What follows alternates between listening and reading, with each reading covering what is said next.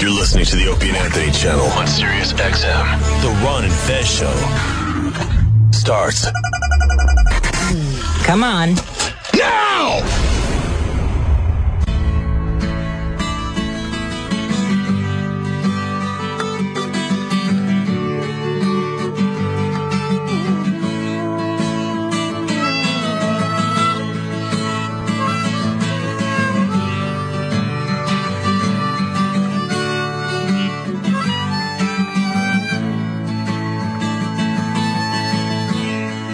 Don't feel the sun's coming out today. Staying in, it's gonna find another way. Yeah.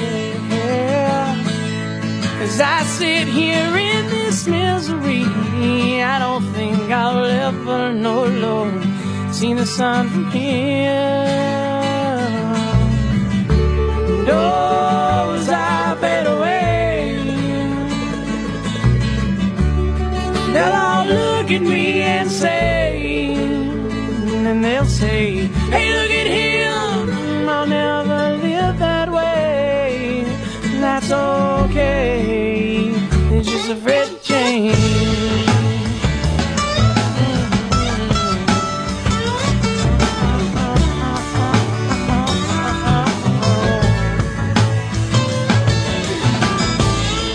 When you feel life ain't worth living, you got to stand up and take a look around. You look up way to the sky,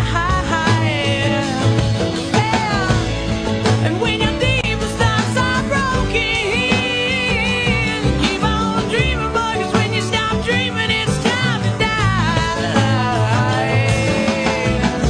And as we all play for ourselves tomorrow, Lord knows some ways will walk and other ways will play, yeah. But I know we can't all stay here forever. So I wanna write my words on the face of today, and then I'll paint it.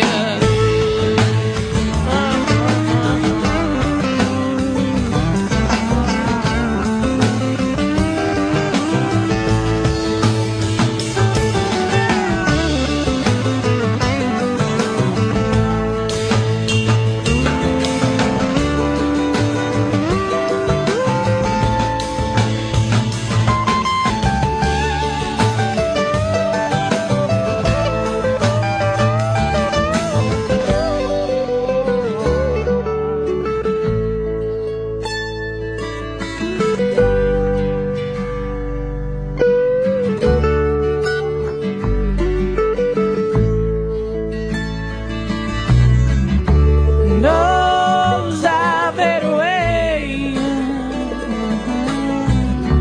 they'll all look at me and say, they'll say, hey, look at him, and where he is these days. When life is hard, you have to change.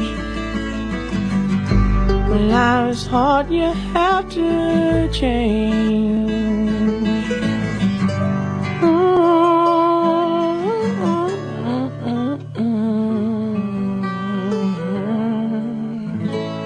Okay, let's get down to it, Papa. Yeah, buddies. It's the Ron and Fez Show, 866 Ron Zero Fez. 866 Ron Zero Fez. We are having a heat wave, a tropical heat wave. But that's what happens when summer starts. Supermoon has somehow nudged the sun closer to the earth, and we're just bursting into flames. Here's Garth. Garth, you're on the Ron and Fez Show. Hey, guys. Hey, Chattanooga's gravesite's about 5 minutes drive from where I'm at right now, and I just want to say thanks for playing that, man. That's good shit. Well, that's the artist of the day, Blind Melon. I'm looking over at the comments, Hicks, for your artist of the day. Yeah. And people are either saying, yes, great, or and Shrek did this, I thought it would just be 5 no rains in a row. You can tell what people in the 90s just watched MTV and did not do album cuts. They have a body of work, people. Give Shannon some respect. I give anyone respect who is willing to do asset and put on a dress at fucking Woodstock 94. That's a bold move. Love it. He's mistakenly thought of to be in the 27 Club. Wrong. He was 28 at the time. Is that right? Yeah, a lot of people say, "Oh, it's Shannon Hoon, 27 Club." Well, we do have a 28 Club then, right? Bradley was 28. Oh yeah. So we could start the world's first 28 Club. Nice. Hopefully, Classic Shelby could jump in that in a few years. Well, Hicks, I hope you're in the 99 Club. Oh yeah, I'm sure, but I don't see myself going anywhere. No. Nope. You know why? Because you take care of yourself. All right, it is the Ron and Fez show. Plenty going down today. Hicks, what's in your mind? What's driving your train this morning? Nothing? No, that's plenty. No, in my brain. if you don't have anything up, I'm sure Big Cat does. Fezzy, what do you got? Jim Carrey talking about Talking about what? that he's not going to support Kick-Ass 2. Well, he's not going to promote it. Yeah. He said he can't put his backing behind this after he went ahead and shot it. And he Shoot it. Yeah. And then he said that he did the film months before Sandy Hook. Before and he was born again. I'm sorry, what, Fez? Before that happened. Right. So now he's born again anti-gun, and now cannot go out and promote the film. I guess he doesn't want us to see the film. No, he says he said he's proud of the film, but there's no way he can be a part of it still. How can he be proud of it if he doesn't go out and be part? You're either one way or the other. You got to say, look, I made a film and I fucked up, and if you watch this, you'll start and shoot kids. Or, hey, it's just a movie. I don't give a shit either way. Mr. Jim Carrey's a turncoat on his work. Well, you know, he was born again. He was lost, but now he's found. And he went and made that other funny video that had something to do with the 1970s version of Hee Haw and whatever the hell it was. All right, Jim Carrey making the big move. I'll tell you this, I've never wanted to promote. So I'm with him just on that. Just do not promote your work. I did something, but I can't remember what it was. Oh, but that's the end of it. All right, so that had Fed going on. What's up? Oh, let me just say this off the bat. Pips with the 42 today, 42 crowds. Now, I have to tell you, Pips, I would not have thought of this in a million years. What gives you this interest in massive crowds? I just love staring at the visual of just so many people in one place. It's great to look at. I think it's insane that so many people will come together for different things in life, where it could be a band playing, it could be a protest, political thing, and between hundreds of thousands and millions, I think it's amazing. The Pope always draws very well. Being part of a giant protest is always a really cool thing if you ever get the opportunity to do it. I think we've got a couple up here. The Tea Party rally is up. I don't know whether we've got any of the anti-war things up there. But Martin Luther King drew that gigantic one in D.C. that time. And I hate when people do, like, if they'll throw a Million Man on there, because you don't know what you're going to draw. I would be in bed. Then people are like, they say it was a Million Man. It probably wasn't more than 450,000. Rather than being impressed with that, New York will get million people for a parade all the time, but they're up and down the streets. Now, do you like being in a crowd? It depends for what it is. I mean, later in life, with my great health condition, standing in a massive crowd in like the heat or something, no, I don't like it anymore. The British are way better at rock concerts than we are, than going somewhere and standing balls to ass for fucking 16 hours. I'll have to get out of there. I just can't stand in the same place, particularly between bands. Yeah, Drives me fucking insane. And then if you've ever been up front at one of those major concerts and you start to get the crowd swerves, oh yeah, where everybody's going to the left and everybody's going to the right, or those deals where they actually have to have people up front pulling people out of the pit because they're dying. Literally dying. There was the Guns N' Roses show over in Europe somewhere where people were crushed to death, not from a riot, just from standing too close. Good seats. Good placement Yeah. in the crowd. It was so great that my lungs ended up collapsing. So Pips has got his 42 crowds up. Now, you could be the first collector of this, Pips, because, like I said, I never would have thought of it before. Do you have a favorite crowd? It's really hard to say. I mean, if you're gonna go for the band one, I think the Metallica one in Rush is pretty cool. Never have I seen anything like that before. Have you ever seen the video, Hicks? No, I never saw it. No. Just go Monsters of Rock 91. I gotta switch people around here. Monsters of Rock 91 Moscow. Yeah, when I saw that, it was insanity. I couldn't believe how many people were there. I could not believe that the band is stuck in the middle of it. There had to be 500,000 people at this show, and all pressed up. Now, this is not the one that we're looking for. This is Metallica. Metallica. Yeah, this is the one. It is one of the most...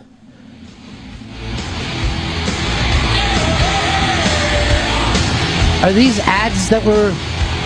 These aren't the ones I'm looking for. I'm looking for one...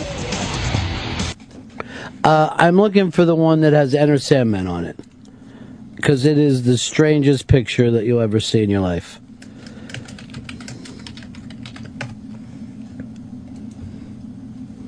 You gotta check this out, Hicks. Oh my.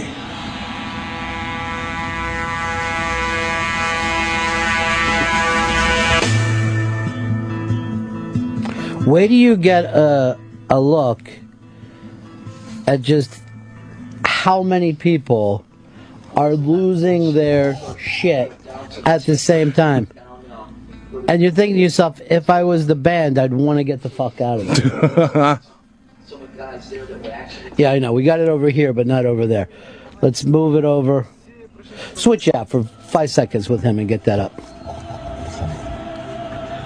Wait, yeah, bring this up now. Bring up the sound. God. Look at that crowd. It looks like everyone in the world. Because I know. It's Horizon. And as close as they could get. Now, watch when Metallica starts playing Enter Sandman, how they just lose it. They fucking lose it. And they're like fire ants. And they even got these swinging helicopter shots here.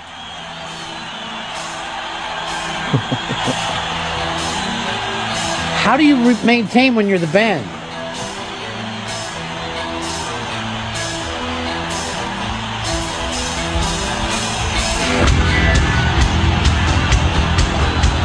Jesus. Have you ever seen anything like that in your life? I thought Live Aid was impressive. This makes it look like shit. Well, Live Aid, you're capped out at 100,000. This God! just goes on like a city. Damn!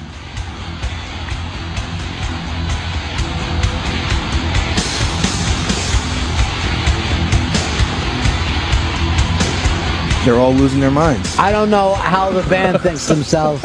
I would just actually say to the microphone, there is a way out of here, correct? You guys like us, right? Yeah, you're looking at the other guys in the band like, do not fuck up today. Under no circumstances do you fuck up for these Ruskies.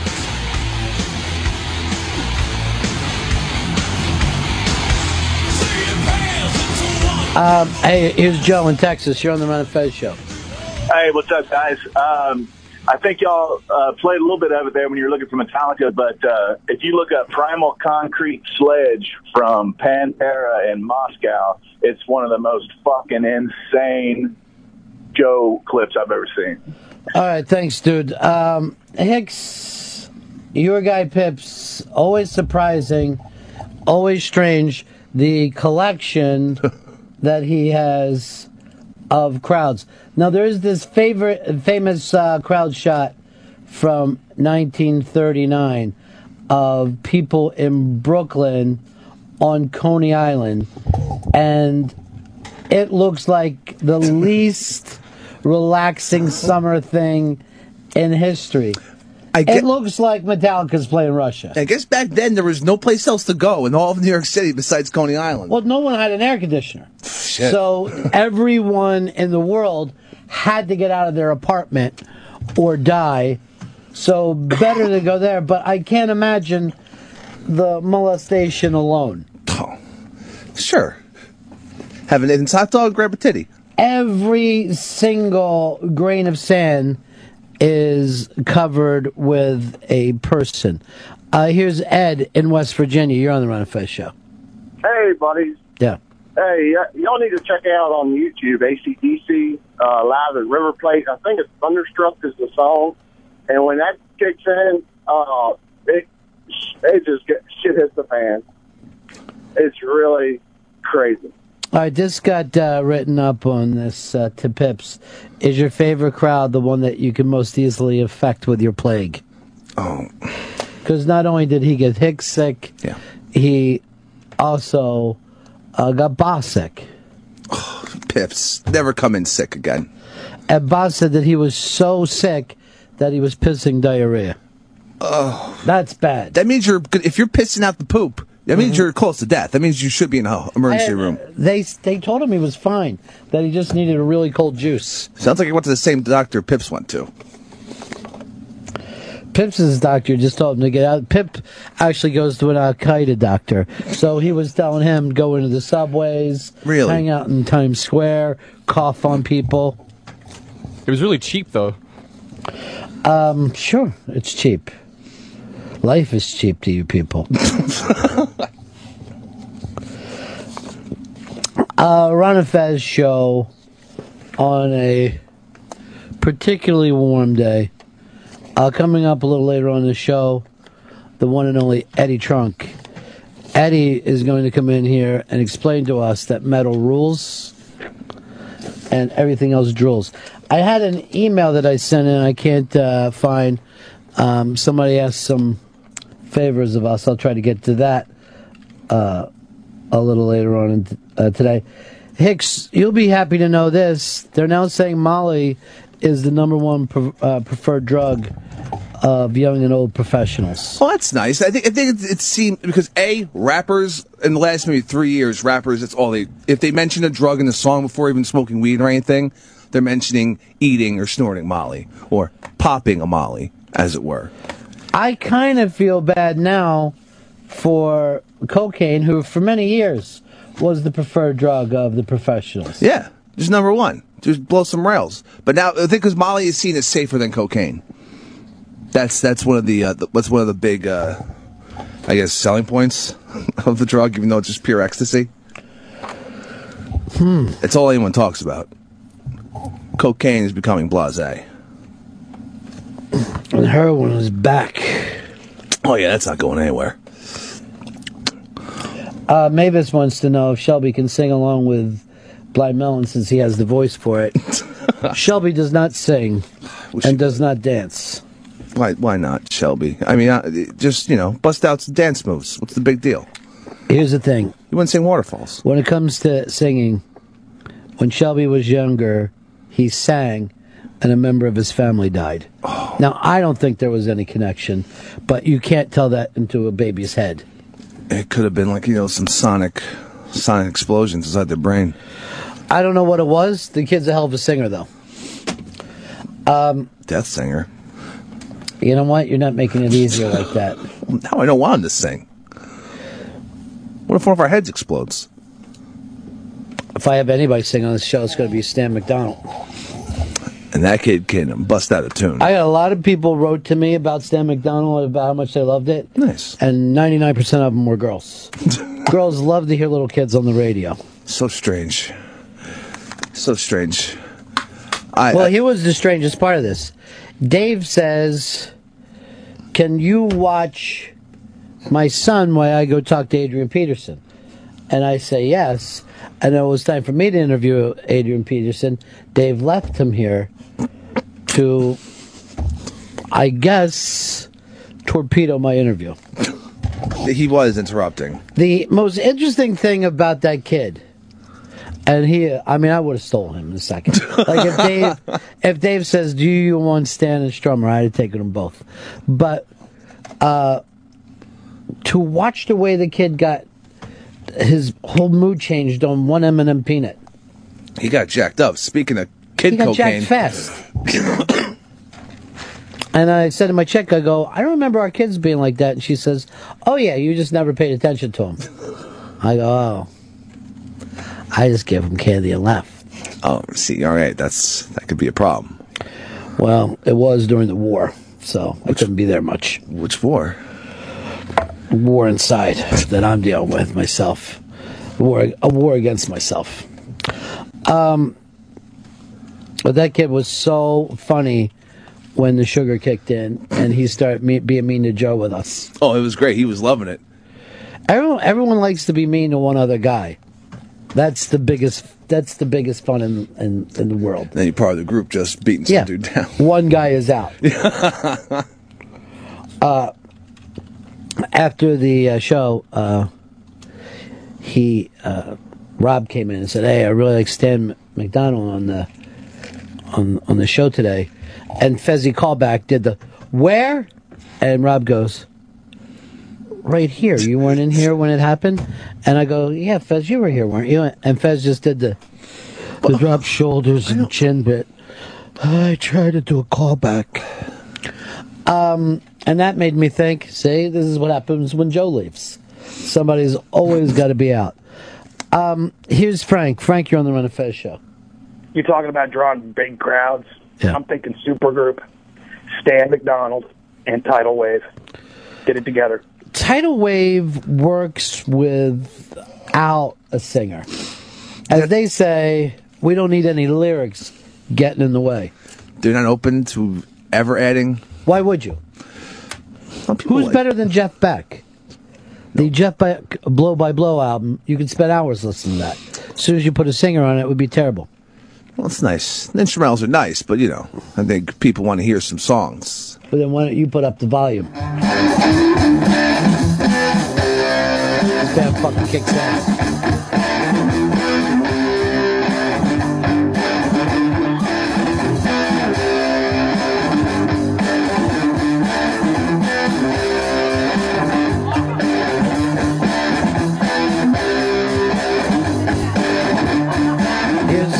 Kevin, you're on the Ron and Fez show. Hey, it's coming. Yeah. Hey, I don't know if you're a big racing fan, but the way you talk, I think you can respect it. Pull up some images of the Indianapolis 500. They get over 200,000 people every year. It's a heck of a thing to be in that crowd. I hate crowds, but I like being in that crowd every year. There's lots of pictures online, so check it out. See ya. I will take a look at that. You know what the thing about that crowd is? They're wrapped around that couple miles there, so it doesn't seem as big. But all those racetracks have gigantic amount of people there. Spy report. Spy report. Spy report. Spy report. Spy report. Spy report. Spy report. And this is important. Spy report. Ronnie B. Quotes is back up and running. Spy report. Spy report. Spy report. Maybe we can put our Montana vacation behind ourselves. Spy report. Spy report. And get back into it. Spy report. Spy report. Spy report. Yeah, I'd love to be in Montana. Spy report. But I got to be here quoting. Spy report. Spy report. Thank God for that. Are you a big fan of the Courtney Stotton's new breasts? Yeah, she has Courtney Stodden, the young girl, about 18 now, I believe. She's 18 years young. Yeah, she's gotten giant new breasts. They look kind of freakish, to be honest. I like them because they're bigger, they're harder, yeah, and they're pointier. Kind of scary looking. And her old breasts were soft and natural, and they just grossed me out. Where these are exciting because they're pointy, they're enormously large, and they're robot-like. And that's a fucking turn on. You like robots? No, I like robot breasts. There's a big fucking difference. Pay attention, Hicks. I know you've been sick a lot this year. You're taking a lot of time off. Once. Now, tomorrow, once for 3 days. I know. I'm not happy about it either. Tomorrow, we're off, and I want you and Pips in here. All right.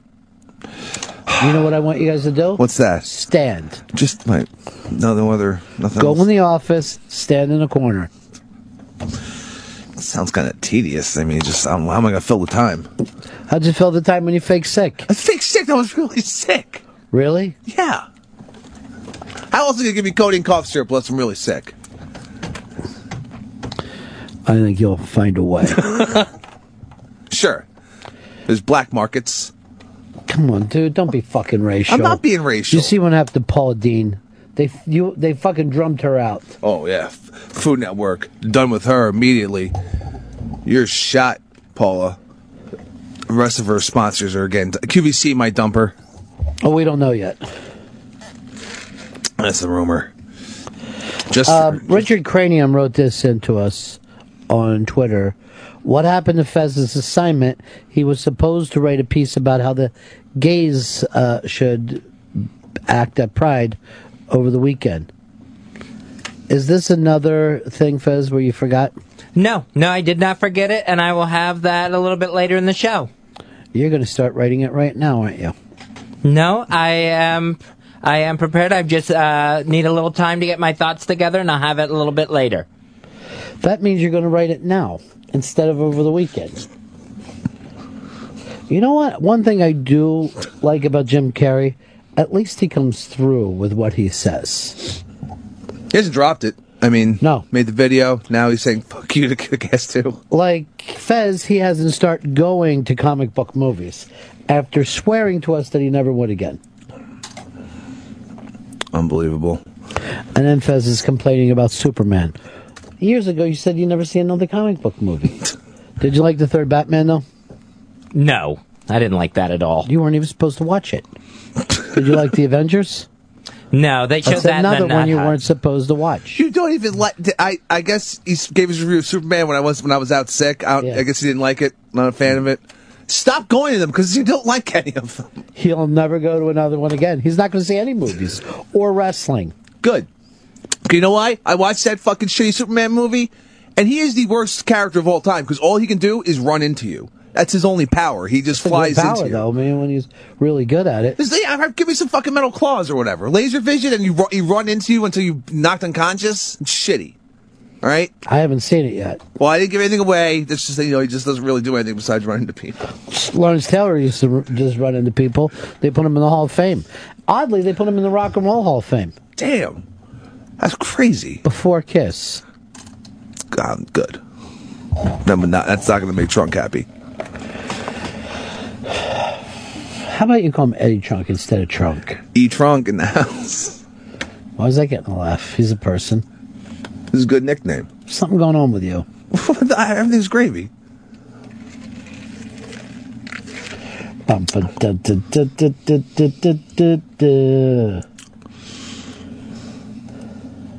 just worried about Paul Dean. She's not going to have a gig soon. She's got some money put away. And those kids of hers, they're probably scared shitless of losing their fucking TV shows. Why? They shouldn't have to do something because their mom did it. Yeah, but still. But still what? I'm sure that they're nervous because they don't know what's going to happen because Food Network might just clean house. They might not want anything to do with the Dean name.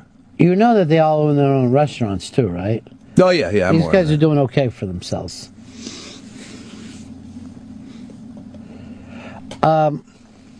Mike, you're on the Ron and Fez show. Hey, Ronnie B, how's it going? Yeah, I think one of the most craziest crowds I've ever seen is Metallica in Russia, man. It's just like an ocean. Dude, we just fucking talked about it, man. We fucking put it up. What the hell? Have another cocktail. Oh, it's Monday, 11:30. Why'd you even bring up tail?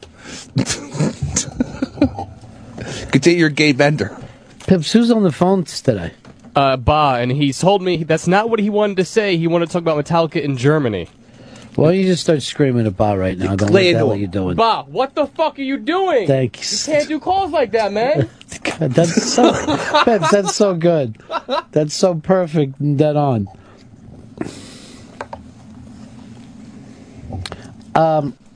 Here's Jason. You're on the Ron and Fez show. Hey, Ron Fez, Pep. Hey, about the Paula Dean situation, I mean, you might not like what she said, but besides that, put that to the side. She says some things that people find offensive, and Lil Wayne stepped on a flag, which some people find offensive. But yet one company fires Paula Dean, but Republic Records, who's Lil Wayne under contract to, does nothing, says nothing. I just find that odd. Well, the thing is, Republic Records doesn't have the same type of advertising problems that Food Network has. So Food Network fires Paula Dean, probably not because that they were upset about it, because they don't want to lose any of their advertisers. This is the fucking way that you deal these days. People panic at the thought of losing advertisers. Now, if you're Republic Records and most of the people who buy your albums are 18-year-old black kids, you don't have the same kind of constraints. I mean, Lil Wayne doing that only helps the record. With his fan base, they're gonna love it. And there's a difference between a music artist known for doing crazy shit and Paula Dean, the face of Food Network for a while. I don't fucking watch Food Network at all. I watch Chopped. Done with it. I like Chopped. I like Chopped the first time it was on when it was called Iron Chef, and it was better. Oh, Iron Chefs. There's a lot of new Iron Chefs now too, so Yeah. it's getting diluted. But I mean, Chopped is still just doing the old Iron Chef thing. Yeah. We're going to tell you how to cook, and then we're going to vote you out because of it. Mm-hmm. I don't watch any shows where people get voted out. You're probably better off. But I also don't know how I'm going to use coconut in this fucking dish. Are you telling me I got to use chicken livers in my dessert? Yeah, man. It's Then I'm savory. going to have some ice cream and 2 chicken livers next to it. But you have to integrate the entire basket Yeah, into but one. I do like when they do that. Like they'll tell them to use pineapple, and they'll just put a slice of pineapple next to it. It's great. In its natural form. You see them coming though. Like, listen, man, you're gonna get Mark Murphy's gonna tear your shit up because that was lazy. I've seen the show a million times before it was all even called Chopped. They vote people off. I don't give a fuck if someone has played it in time. But no, that makes you know if you're a real chef or not. If you can Really? make it Because on. there's plenty of fucking times I'm at a restaurant where I feel like they're taking their time plating. If what they were saying was true, they would hit some kind of fucking clock and I would get the food at the same time. But I've gotten my food in 5 minutes and I've gotten my food in 50 minutes. So I'm fairly sure they don't care that much in a real restaurant. Jeffrey Dean Morgan coming in? Yes, Mr. Morgan. Mr. Morgan. Oh, God. Mr. Morgan. He is on a show I don't think we've talked about it in a while called Magic City. And that city is magic and it's crazy and it's rocking and it's up on stars. How quick before he's in? Because I see Blowhard's on and it's tough for me to get him off. A few minutes. Okay. Blowhard? Just curious what you think about the new show tonight that's coming on, Under the Dome. Hit or miss? Are we going to jump aboard this show, or is it going to be a bomb? This is the first time I'm hearing about it. Stanley really, King's it's on new... CBS tonight at 10 o'clock, and it's just a giant dome covers a town. Hold on. Did you just say Stanley King? Yeah, Stanley King. That's he's called Stephen King Stanley King. To me, look, I should make fun of you, but the first thing I fucked up today is I said, "Hey, Chris, what's on your mind?" And you looked at me as if suddenly I broke out in Chinese. I haven't seen it. Blower, I think you might like that Sunday night show with the all-European FBI, though. Yeah, I'm interested. That's definitely on the list. That was on last night, and I watched the full 2 hours, and it was pretty good. That's the Donald Sutherland show? Yeah, but he's barely in it, if you want to be honest. I mean, out of 2 hours, he was in it for fucking 4 minutes. And then Big Brother starts this week, too. Yeah, there's a lot of stuff happening. All right, I will watch Under the Dome. All right, we got to see if it's any good. You know I'm looking for my new Lost. This could be it. All right, brother. Take care, guys. Peace. Bye, Blowhard. Love the blowhard. Here's Craig. He knows a little something about Under the Dome. Stephanie King's up, new thing. So I heard this was Brian K. Vaughan thing. Brian K. Vaughan? Yes, I heard this Under the Dome show was his new thing. All right, I got to talk to Jeffrey Dean Morgan, but then when we get back, we'll get to the middle of this. Stars, one of my favorite shows on TV, airs Friday at 9 o'clock. Ike from that show, trying to find the full thing of every... Oh, yeah. He plays Ike Evans. He's got a hot wife. He's got crazy kids. He fucks around with gangsters. And I think he's going to end up with Kelly Lynch at some point. Nice. He's a wild man. James Caan starts this year. Let's bring in from Magic City Jeffrey Dean Morgan.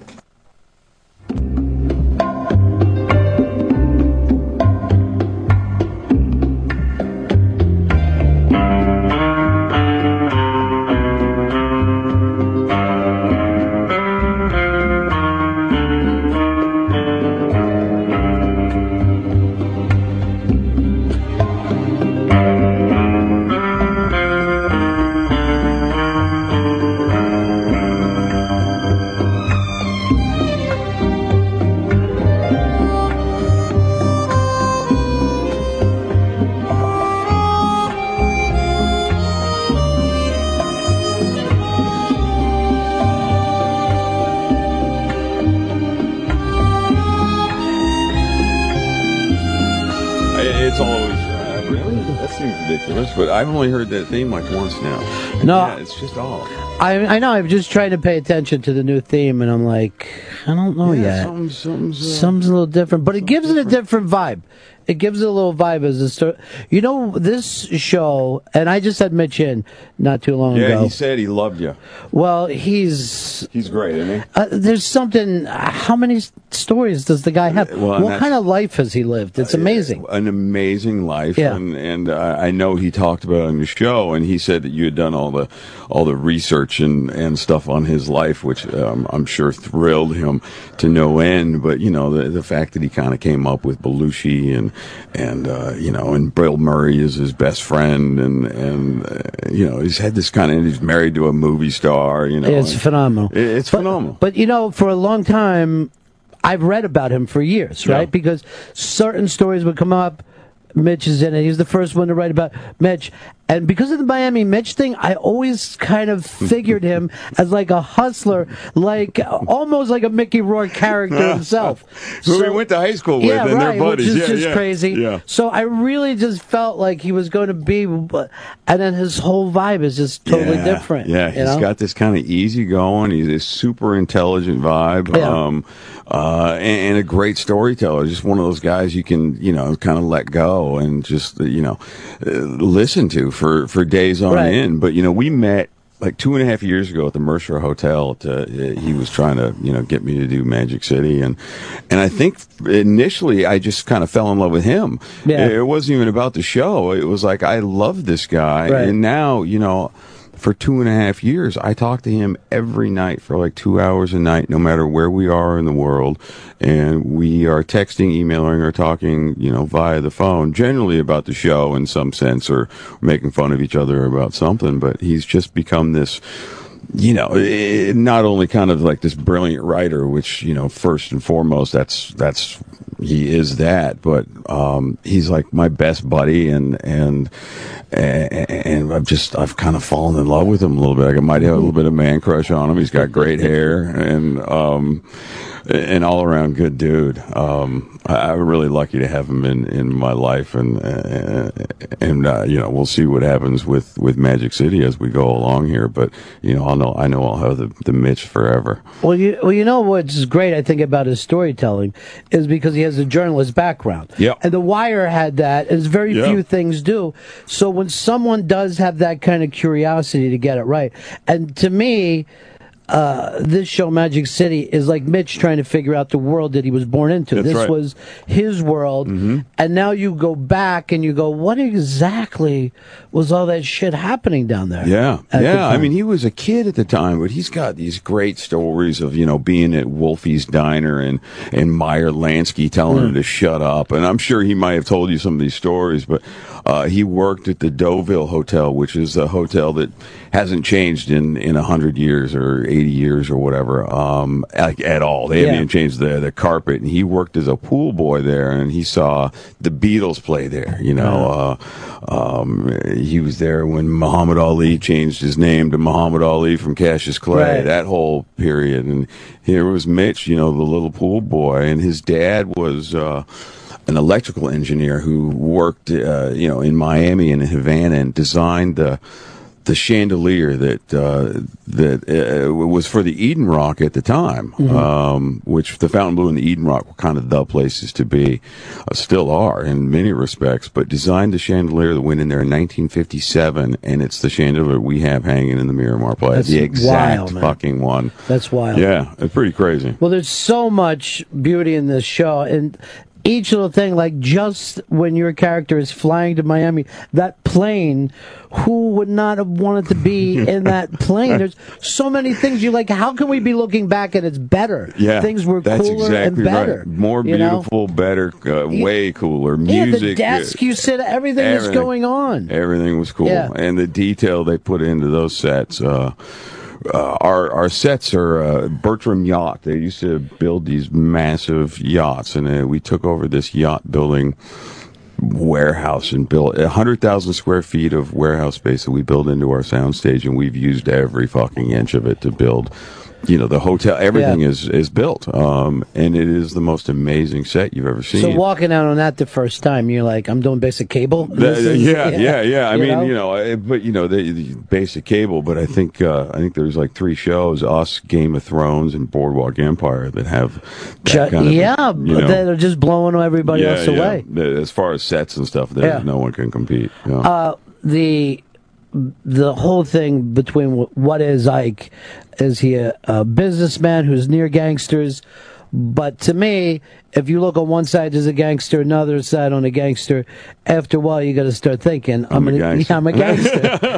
This is where gangsters go. Yeah. You know? A little bit of Frank Sinatra in there, I think, right? That's what happens. Yeah, it is what happens, and. I think last year we did a lot of Ike is this family man, and he'll do anything to protect his family. This year, Ike is not as much a family man as he is a gangster, and he's going to do anything to protect his investment.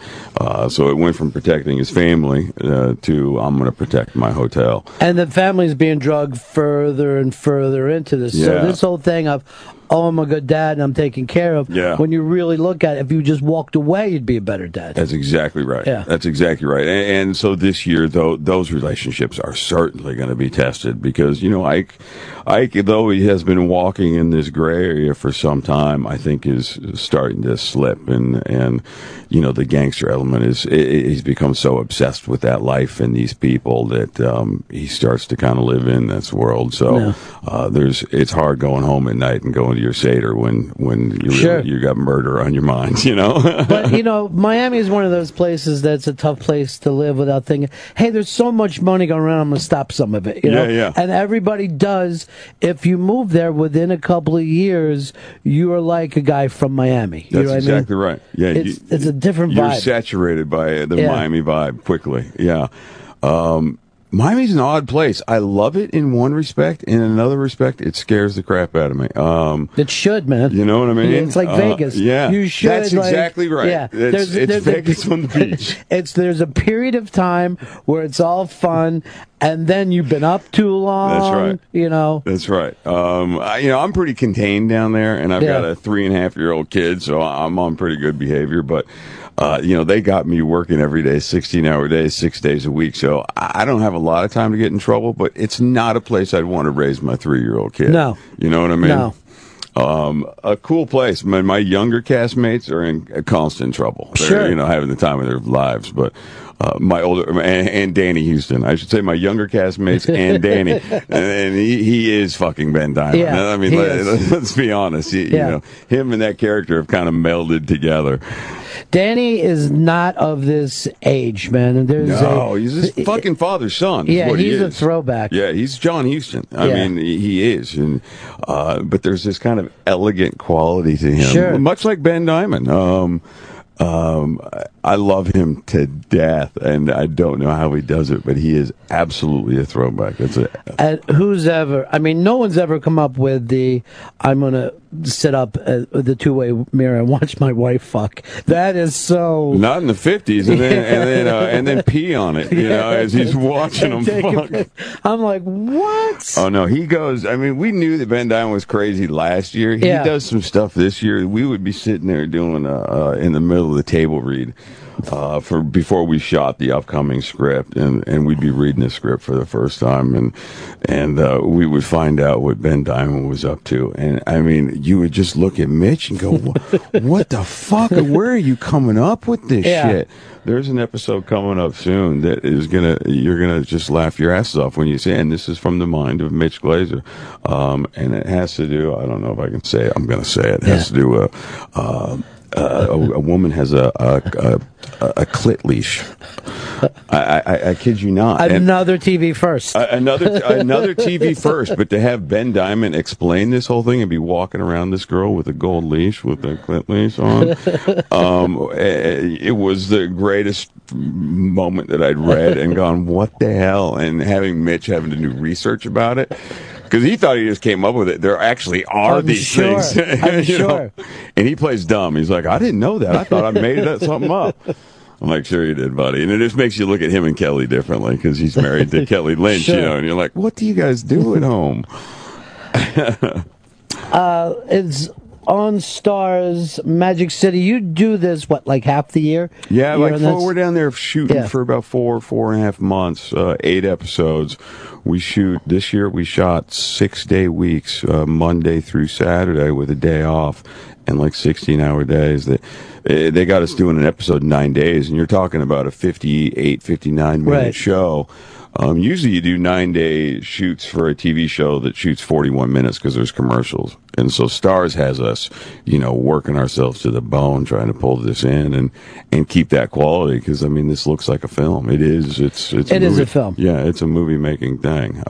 There's nothing television about it. So trying to keep that quality up in the schedule that they're giving us has been a pain in the ass and a lot of work. But, we're making it work. And then you're doing movies Yeah. when the show's not That's shooting. right. Yeah, I just finished 2 back-to-back movies. I went to South Africa and I did a Western, which was sort of a dream come true.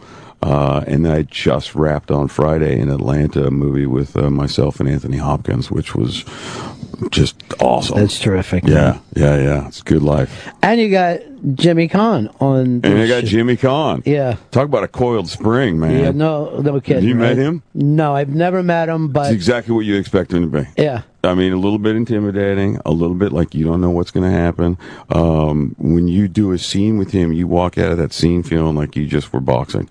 I mean, that guy is a tricky, smart son of a bitch who's been around for a long time, and he will try every trick in the book to test you as an actor. He'll it's hilarious. I mean, actors have tricks to upstage you. And he knows every one of them, man. So you come out of a scene just like a boxer in the 7th round, just like, I can't believe I fucking survived that. That being said, if you do survive it, he loves you. Yeah. He really respects you, but he'll test you at the beginning. It's an experience. I was trying to think of this before. I think I was talking about with Mitch. How many guys are there in that kind of weight class where you've got like a him, a De Niro, a Nicholson? There's a very small amount of guys that if they walk into a room, everybody just went, what? That's right. That's bigger than life. That's right. And he's still got that, he's absolutely got that charisma in spades, and you're right. There's not a lot of those guys left, you know. Yeah. And he's definitely one of them. But he is. I don't know how old he is, but he's like a coiled spring. You just don't know what's going to happen. Right. Like, you know, he's not against like getting a little physical with you in a scene, and you're like, "Hey, man, that wasn't in the script." And all of a sudden, he's like, I remember that we did a scene, and he just put his finger on my forehead and like pushed me across the room.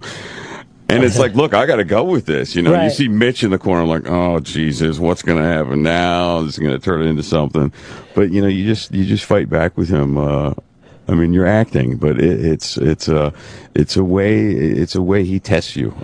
It's a very old school way to go about acting, and man, you better know your shit. But that's kind of interesting because that's the position that Ike is in. That's And, right. You know what I mean? Like, he can't get pushed around Yeah. by these guys, but at the same time, he can't fight back so far that he's going That's to right. get killed. Yes, he's walking that fine Yeah. line.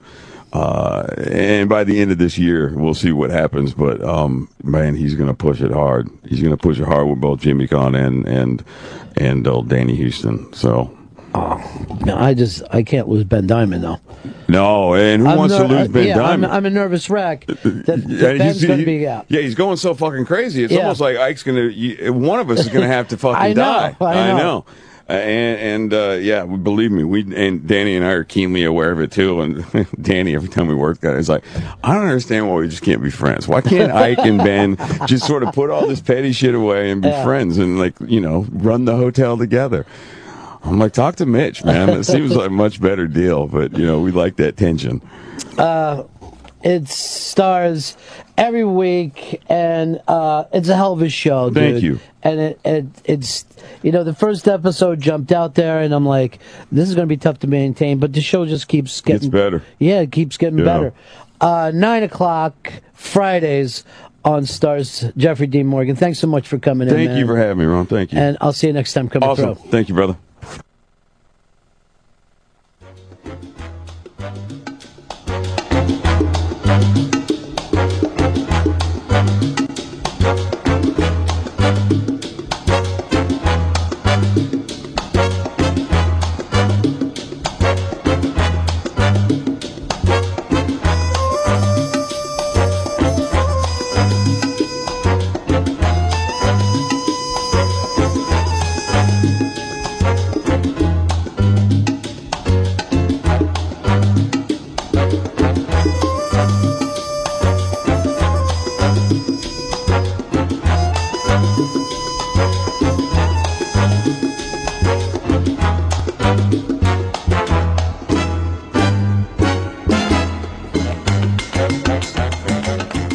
We really got to get Jimmy Kahn in.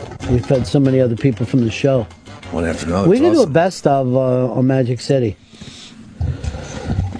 We've had the creator and 3 of the stars. Yeah.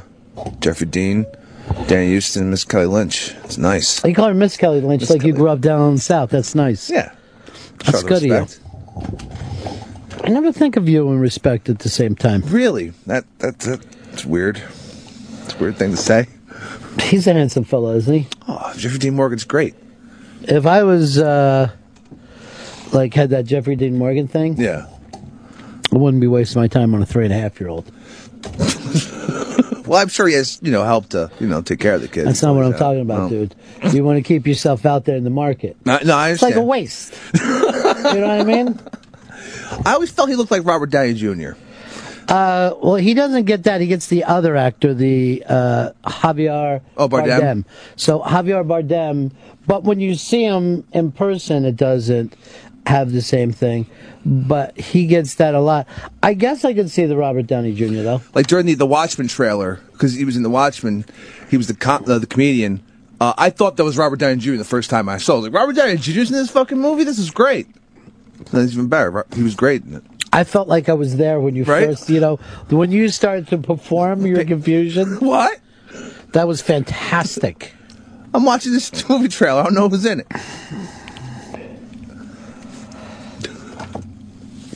I don't know if Fez didn't get that thing I sent him about the guy who asked us for help with the food truck thing. Well, I thought that I sent that to Fez. I don't have it. I'll text him. Well, I wish that I was. There it is. Oh, nice.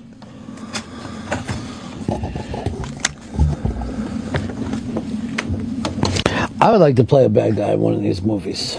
That'd be badass. Ike, you think you're doing something, but you're not doing it. This is my hotel. Mine! I'll tell you what, if I go down there on that set, fucking Jimmy Kahn better not start trying to fucking show me up. He's gonna try it. He's gonna test you. Jimmy Kahn's one of the greatest of all time. There was a thing where, you know, when I'm saying don't waste it, I think he was living at the Playboy Club. This is what I heard. This is allegedly. Yeah. And it was supposedly like 17 in a row. The monthly, you know, 17 in a row. God damn. That's bigger than life. That's back when they used to roller boogie on the tennis courts. When you see that stuff from the 70s where they just took down the tennis net and all the girls would just roller skate. We got to look into this Under the Dome, though. Yeah, the story is just one day Under the Dome downtown. a dome shows up over a town and no one knows where it's from. And That's they're all The stuck in Simpsons. it. Well, it's like an invisible dome.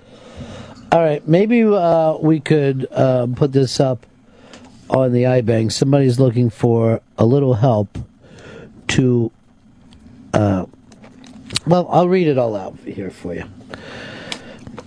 It says this. I'm a postman in Texas, and for the last couple of years, I can't stop thinking about opening a food trailer. My wife and I are just like 70% of the people out there who had tapped out of our jobs. The heat index is 105 for fuck's sakes. And nothing in this world would be more satisfying than cooking and running our own business. We have the business plan lined up, but I'm stuck coming up with a catchy name. This is where I hope you and your creative audience could help me out.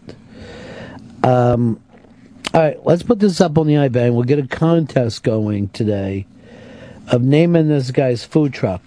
Now, they're going for comfort food, like casseroles, Italian steaks, and anything deemed a hearty meal. Also, sandwiches and tacos for those not digging the specials. Now, I'd say this off the top of my head. That's too many. You want to specialize with a food truck. It can't be a diner. Name that food truck and win a prize. It's what we're going to put it up on the iBang as. If you want to get on this, go to the iBang or give us a call. 866-RON-0-FEZ. 866-RON-0-FEZ. Now, I was thinking of Mr. D's grub truck. Because I just saw that outside when I came in today. Yeah. So I think that's a good name. But Mr. D's already got that. Okay. Mr. Peace. How about Truck and Suck? I don't think that's the type of thing that get people go. Fez, you're always, and I want each of the interns to come up with a name as well. You're always good about this. It's Italian. It's steaks. It's comfort food. Mm-hmm. It's a truck. Name that food truck. The Lunch Couch. It's food and comfortable. The Lunch Couch, but do they have to take a couch? It's a truck, not a couch. No, but I mean, you could paint the outside of the truck to look like a couch. I'm thinking of something comfortable that you plop in and you have lunch. Nice big thick meal. I just don't think that you could put couch in it and then not have a couch. All right, it's a truck, right? Wait, hold on. I just thought of something. The lunch sleeper bed. It's like one of those pull-out couches. Yeah, guys, you're onto something.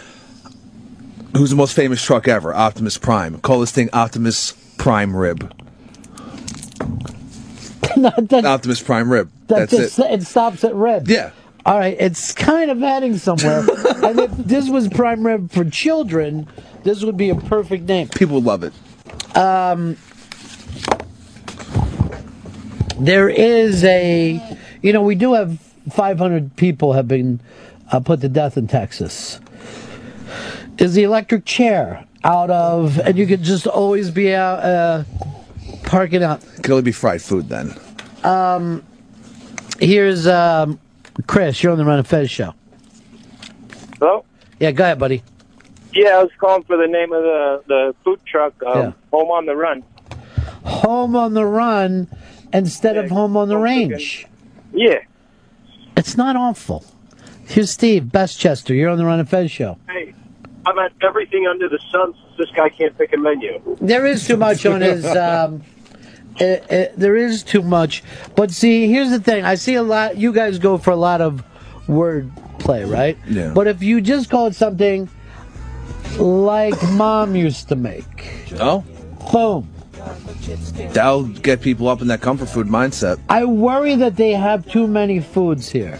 I like a truck that just all we sell is waffles. Yeah, that's how the big ones do it out here in the big city. Here's another thing. What if you just call it the Weed Wagon? Because a lot of people like to smoke weed. You know who I think I could get to give us 2 thumbs up on this and put his picture on the truck? Who? Jeffrey Dean Morgan. I'm going to try to grab him for you.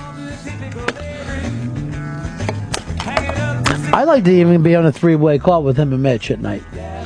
They could patch in. I feel It's not like that I hard. could hang out with those guys. Here's Roland. You're on Run of Fez. Hey, Ronnie, how's it going? Good. Hey, a good name for a lunch truck would be get back to the Roseanne show and calling it the lunch pail. That was something from the Roseanne show? I guess that's the place they worked. On Roseanne, it was the lunch box.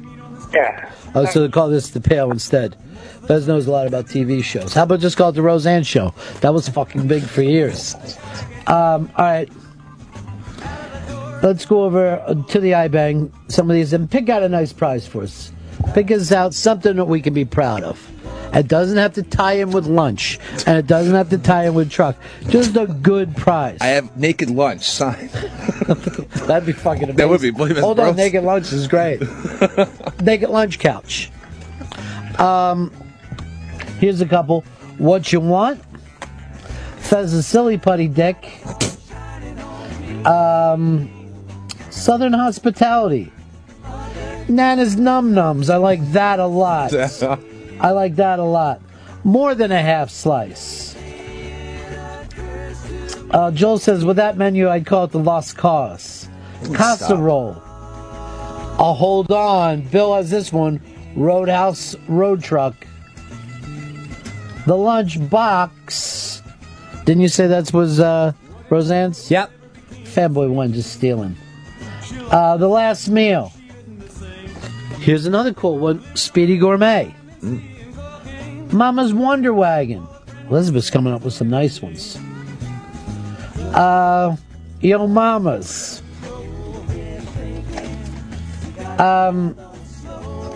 Chuck Wagon. Don't care for that. Why? That's it. That's the one.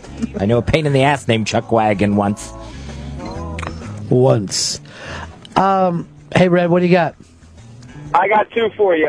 First, the Elastic Waistband, and then in tribute to the greatest movie ever, Roadhouse, you call it the Double Deuce, featuring the Left Boot. Hicks, what do you got to give out? I got Predator 2 signed by Danny Glover. Wow. Predator 2? By the star. Danny Glover. Danny Glover. He's getting a little too old for this shit.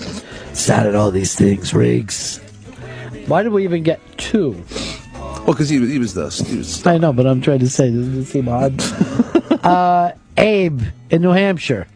Hey, I got in for the lunch truck. Yeah. The Bang Bus. I can't wait to get my Predator 2 film. Send You're it not now. going to get that for coming up with a porn fucking site, the Bang Bus? Fuck off. Greg, you're on the Run and Fez show. We'll call it Brazzers. It's a little rough for me. Yeah. Greg. Hey, what's more comfortable than a nice pair of shoes? Call it meat loafers. Here's Brian in Texas. Oh, shit, he had a good one, too. Casey, you're on the Run and Fez show. What's up, buddy? How you doing? Yeah. I have an idea for a food truck. Call it Reservoir Hogs. and have it all like pork, pig stuff, and have Dude, it all I fucking from like the movie. this a lot. And they're dressed up. Oh Yeah. shit! The dogs. We got to do this. And then you're Like- just playing the soundtrack. Yeah, and Fucking you can play have Little like Green Bag as people walking up. Let's go over to Sybil on the Ron and Fez show. Hey, boys. Food truck name, Casserole. The Casserole. All right. Yes. Nice one. Here's Aaron. You're on the Ron and Fez show. Well, she took mine, buddies. Sue Casserole. Oh, that's so much better. I like that one even better. Here's Wes. You're on the Ron and Fez show. Hey, what I thought was roaming bistro or unleaded bistro. I tell you this, I do like the name Bistro. Whenever it's used, I'm happy. Rolling bistro. You're unleaded Bistro. Gotcha. I like it, Wes. Diesel Bistro. Matt, you're on the Ron and Fez show. It's the perfect name. Your mom thought. It is good. Let's see some of these. Chug and Tug, Standalone Truck, Maggot Wagon, That's not good. Only for- Earls, Diners, Drive-Ins, and Drive, Just Gravy, The Grub and Go, Titty Twister, Definitely. Speedy Spaghetti. These are up on the iBangs, and somebody's going to win one hell of a prize here. Hell yeah, Predator 2 signed by Danny Glover. What? What's so funny? What? Why the The laughing? Predator 2 aspect. I love of it. Predator 2. It's great. When the Colombian drug lords are getting all shut out, they're just rubbing coke all over themselves. The Predator's ripping them Do you apart. realize how many classic great movies Danny Glover's been in? Yeah. And we get him to sign Predator 2? Everyone loves Predator 2. I've never seen Predator 2. What? Because I walked out during Predator 1. Oh, Predator 1's great. And I yelled out, there'll never be a 2. You watch. John, South Carolina, you're on the Ron and Fez show. Hey, how about the post coach? Make it a big, giant post truck. Tom, Wyoming. Lasagna, Z-Boy. Here's Doug, you're on Ron and Fez. Yeah, it might be a little off topic, but the Skinny Moose was a truck in Montana that served deep-fried everything, including Twinkies, Oreos, cheesecake, just most awesome. And it was It's a called the Coronary.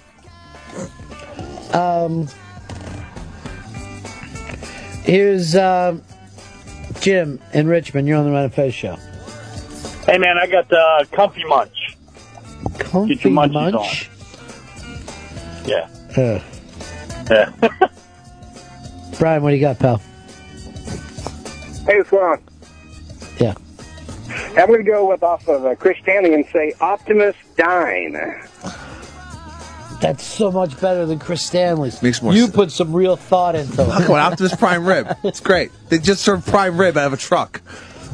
I do feel like eating a prime rib for lunch. Right? It's great. You don't think that's a little big for lunch? A whole big prime rib? Yeah, you some prime rib to just pass out right there for a while. I do think we've got to do a better job with these folks before we pull the trigger of saying what exactly are we going to have.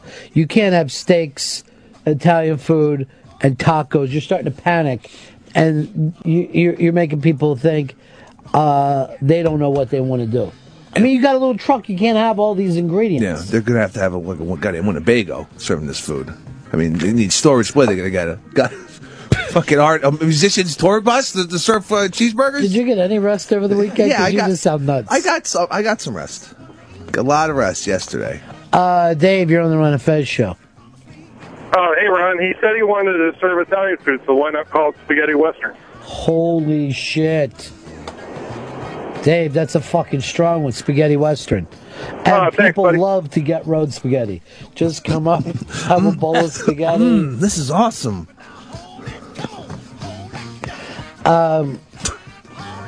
Here's Matt, you're on the Ron and Fez show. Hey, how you doing? Good. When it's 105 degrees in the shade, there's nothing more I want than a nice steaming bowl of chicken casserole. Are you serious? I think he needs to rethink his menu. I think you need to fucking mind your own business. That guy's just a hater. He's just a food truck hater.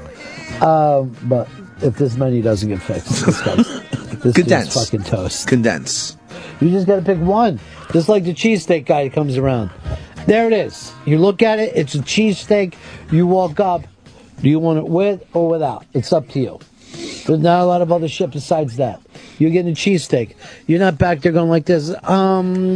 Could you tell me more about the rig? No, it's cheesesteak. Cheese fucking steak. Plus, I think you should be able to eat it with your hands if it's coming out of a truck. It makes it easier for everybody involved. You're just cranking out cheesesteaks and they're just ordering them. Fucking starving now. Yeah. You never have shit to eat. Let's go to Big D's. Big D's grub truck? Yeah, oh yeah. I call Big D's grub worms when I'm down there. Just a little. Here's Ryan. You're on the Ron Fez show. Hey, what's up, buddy? Yeah. The name of the truck should be "I lost my life savings in this wagon and grill." You know, everybody told Steve Jobs not to start Apple. They said, "Believe me, no one needs a computer for their home. That's a work thing." Now look at him. He's dead. Ed, you're on the Ron and Fez show.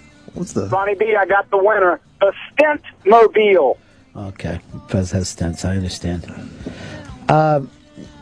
Rick, you're on the Ron and Fez show. Rick, let's try you again. The rotisserie. Todd, you're on the Ron and Fez show. What's up, buddy? Yeah. Fan on the run. Fan on the run. Or shit, fuck, bark. No, stay with Man on the Run. You were really on to something there.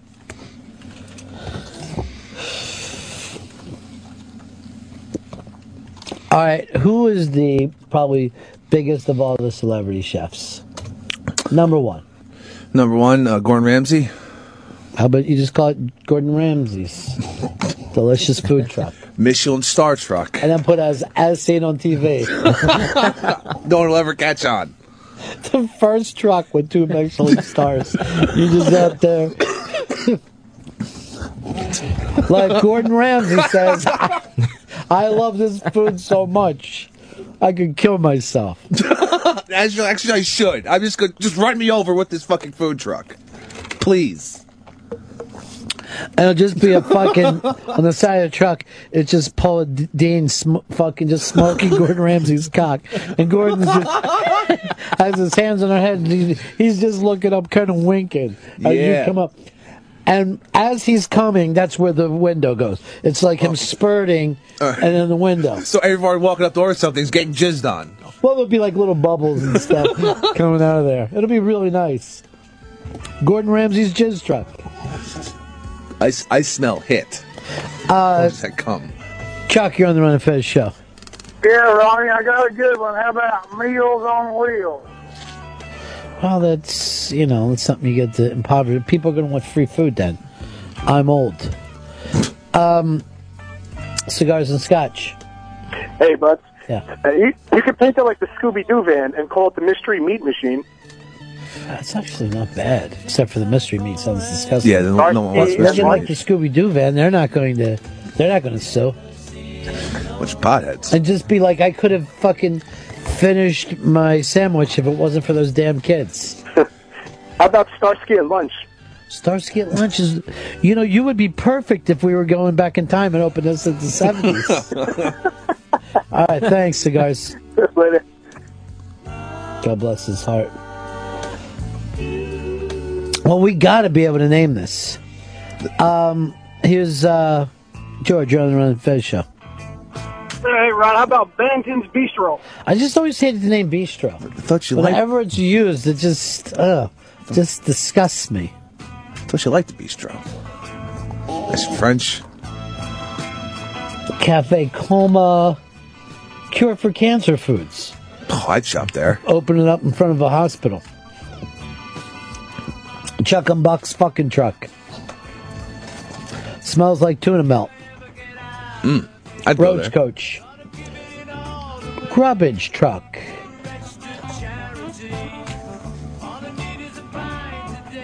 I like a lot of these. Road food. Food, truck. Here's one just simply called Eat Your Feelings. It's the best thing to do. Feeling down? Braden, you're on the Run of Fez show. How you doing, sir? Yeah. I got one. It's a SWAT truck. The name will be SWAT. SWAT for Super Wieners and Tacos. It's so fantastic, I can't even stand it. It's that good. The guys are dressed like they're in the SWAT team. They have fucking shotguns. Well, for comfort food, what do we think of? The elderly, right? Yeah. What about just calling this Fez's place? Oh, that'd be an amazing tribute. And then put where? And then like, I thought you were here. And then somebody just leaned over. Bum, bum, bum, bum, bum.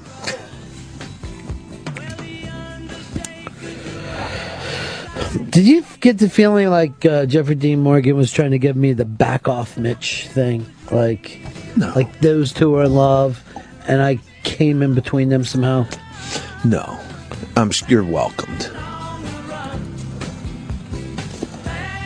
They got a bromance going on.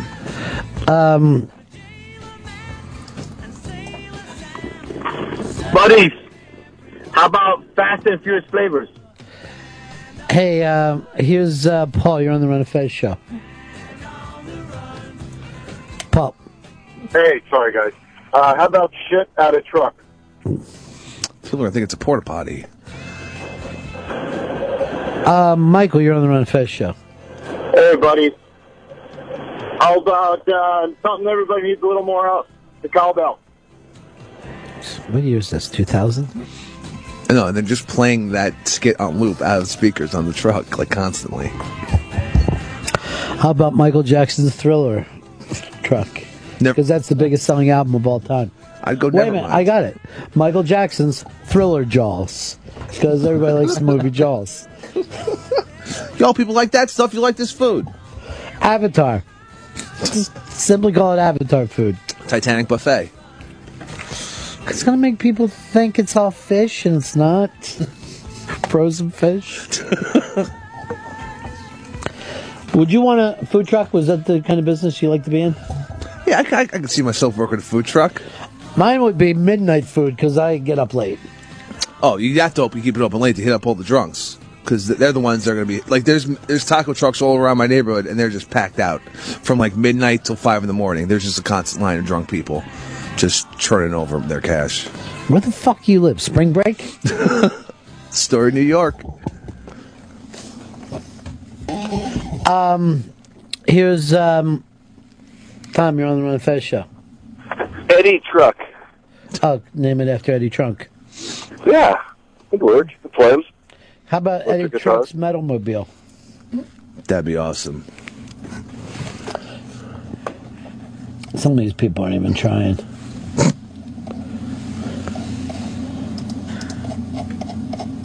Catching a Smoke, Monkey House, First Class Fail, Steers and Queers.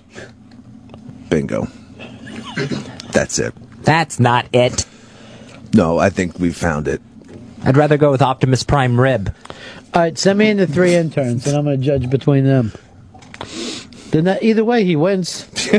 That's my fucking idea, dude. Isaac, you're on the Run of Fez show. Yeah, I got an idea.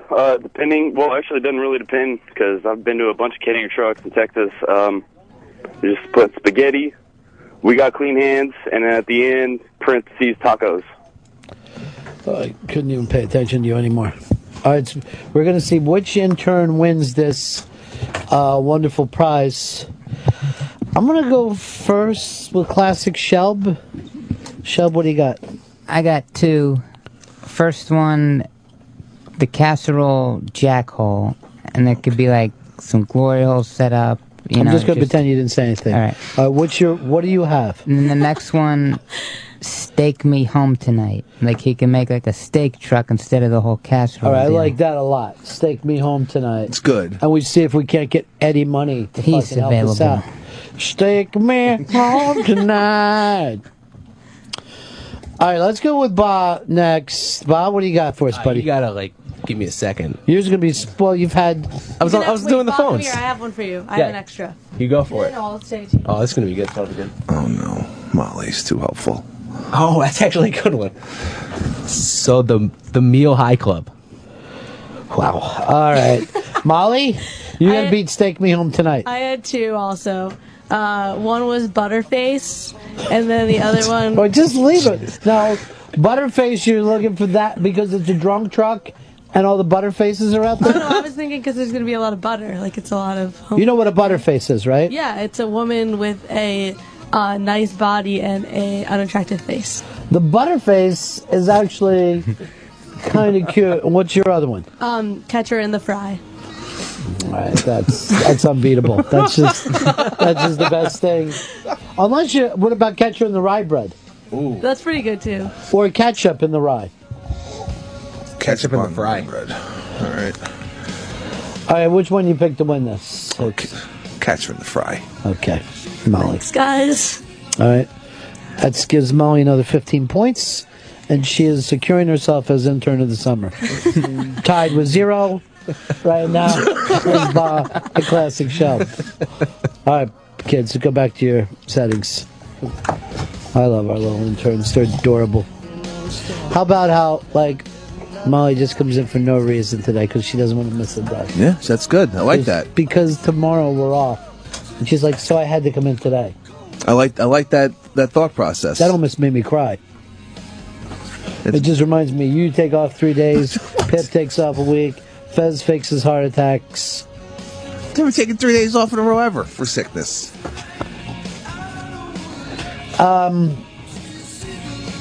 We got a break here. Fez, are you ever going to get around and doing your thing? Yes, I will. A little bit later in the show, I will be having a message for all gay people for us heading out to Pride next weekend. All right. We will break here. Right back. It's Ron and Fez Show. Just like what it said.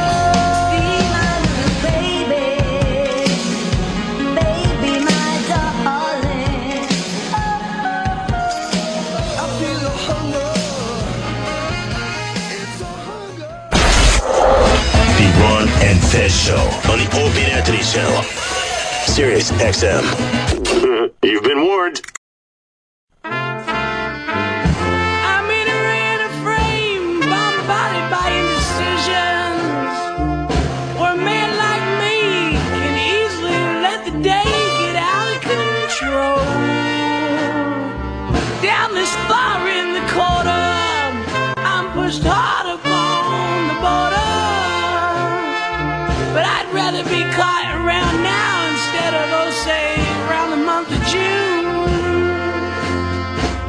But if I can leave with a little bit of explanation, then anywhere in the world I choose to go, I'll have it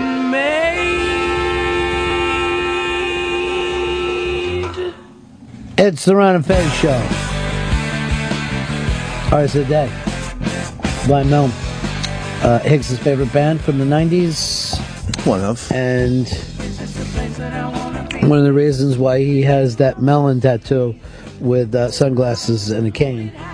He's trying to get that to be the Blind Melon logo. All right, time to pick out a big, big winner. And the excitement level is through the roof for the guy in Texas. And it's Enrique and his wife, have a dream of opening up a food truck, and the winner is Chef Boy RV by our own Queen Elizabeth. I just hope that doesn't lead to a lawsuit, but it's a pretty cute name if you want to start doing Italian.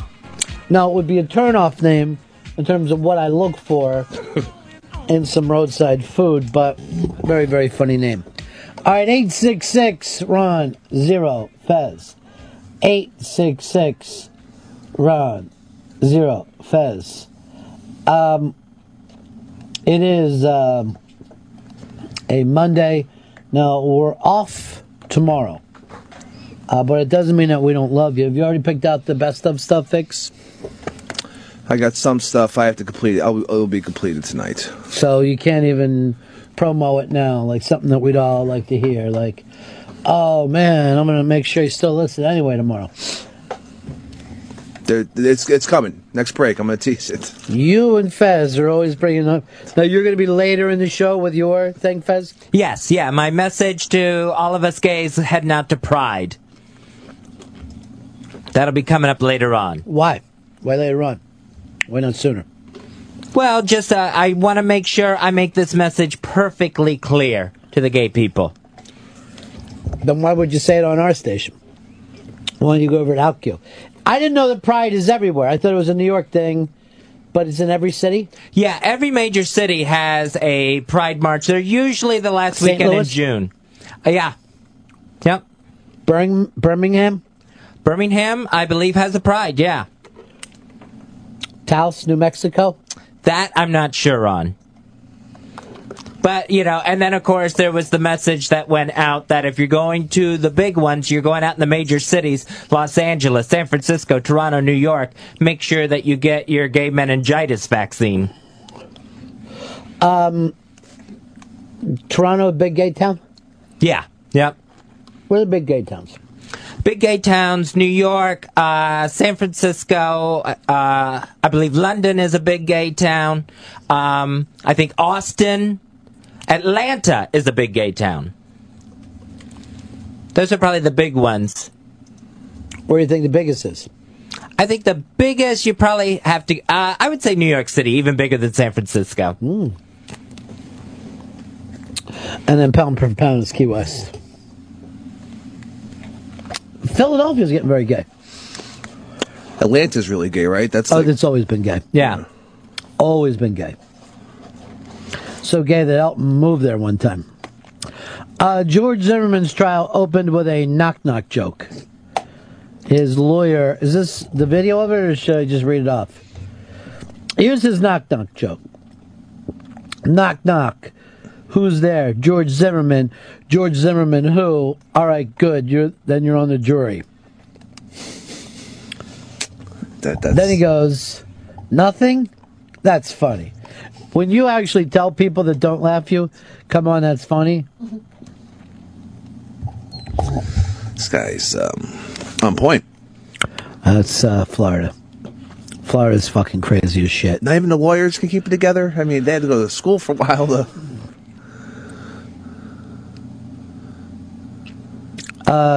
Don, you're on the Ron and Fez show. Hey, Ron, did I hear Fez right? There's a meningitis shot specifically for gays? Yeah, there's a new strain of meningitis that gay people have been passing back and forth to each other. So it's really limited to the gay community right now. A couple of people have died from it. So they're saying to please make sure you get your shot before you go out to Pride, where it's going to be so crowded and people are going to be on top of each other. Literally having sex. Sex in the street. Fez, I don't know if I can hold off much longer for your message. Looking forward to hearing it. Yeah, I think it's something all gay people need to hear, and it's coming from a gay person. All right, here we go. Fez Whatley here, radio host and proud gay man, with a message for gays headed out to Pride celebrations across the country. The message is simple. Have some pride at Pride. This year's march, which should be a celebration of the proud gay people who stood up to police brutality 44 years ago at Stonewall, is now being overshadowed by another gay disease scare. Instead of a show of solidarity, this is now another opportunity for straight conservative America to see us as one big leper colony. Now that there's another health crisis, this time with gay meningitis, we as gays don't want to give people who are afraid of us more ammo for their fear. When we show up at the Pride March dressed in Speedos and G-strings and 99.9% naked, it makes an already frightened country more afraid. These straights and homophobes want to think that we gays are bringing down the republic by not caring about anyone's health, including our own. So let's not dress the part of an unsafe orgy. Yes, we want marriage equality and federal protection for all people. But my fellow gays, we can't scare straight America into these things by playing to their worst fears with costume stereotypes. We are a unique people at a unique place in history. Prop 8 and the Defense of Marriage Act are being decided now in the Supreme Court with a chance to make the biggest sweeping changes in America since the Civil Rights Movement. Let's start acting like equal partners with straight people, not an invading army coming to pillage the traditions that we're fighting so hard to be a part. It's not worth risking the chance at making history by dressing up in a thong and fairy wings. When the Supreme Court rules in our favor, the time for excuses is over. Things will no longer be gay issues. They will just be issues. We will have won. And with winning comes responsibility. The responsibility to no longer play the victim and to no longer shock people as a way to get attention. When the Supreme Court decides in favor of gay people, it's time for gay people to grow up. Harvey Milk said, "Gay brothers and sisters, you must come out." He was talking about showing America that their family members, neighbors, teachers, and co-workers were gay. His philosophy was if the people who are so afraid of us saw us as friends and relatives instead of a strange threat, then huge leaps could be made against discrimination. Harvey Milk was right. Literally shoving our asses in people's faces doesn't accomplish that. Pride and dignity, which we're supposed to be celebrating, does. Think of it this way. When a young black man is walking down the street and his pants are down below his knees and his boxers are hanging out, he's seen as someone who isn't concerned about equal opportunity in this country. Frankly, he's frightening, and no one takes him seriously in the dialogue about being treated fairly. Homophobia is rampant in this country. The people who are afraid of gays know where they stand. They're locked in. It's us gays that can bridge the gap and show all the wonderful things our people have to offer. But they won't listen if all they see is hairy guys dressed as mermaids.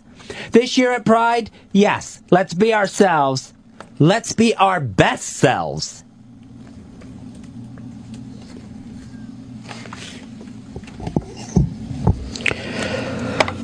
Well, that was nice from a... Sounded like some gay guy's straight father, if I was going to be totally honest. Are you asking people to go back into the closet? No, I'm not. No, I'm saying be yourself, but there's no reason to keep shocking and scaring people. When people go out to the Pride Parade and all they see is mostly naked guys, that's the image that's being taken away from that across the country. I kept hearing the fear coming up that you talked about. Fear. I'm not sure where this comes from. I think people are afraid of gay people. I think the homophobia is there. I've talked about in the past couple of weeks how I'm actually part of that. And I want to change things. When I get... you want to, but it seems like you want to change things by having other people change their parade. Yeah, this is my advice to everyone that's going out there. But you're acting like the sex appeal thing isn't important, right? But Stonewall was those guys fighting for sexual freedom, not fighting for, some kind of political freedom that you're talking about. This was guys who wanted to be able to hook up and were tired of being harassed by the cops. It was guys who wanted to cruise. That's what the celebration's about. Yeah, I think that's different. I think I'm not talking about changing anyone's sexual orientation or even hooking up with each other. But if you're going to hook up with each other, you have to be careful out there. There's now meningitis. It's a chance for the bad stereotype to happen all over again. What is the bad stereotype? That it's going to be gays bringing a plague on this country. Do you know, I haven't heard anyone bring up the meningitis but you. I mean, I'm sure that there's a meningitis thing, but I don't think there's a national fear. Like, normally you would hear from your neighbors, your parents, somebody had some kind of fear. I'm not hearing it.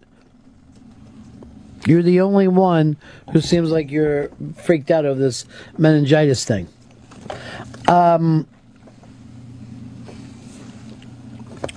Now, I think this is going to go up on the iBang too, Fez.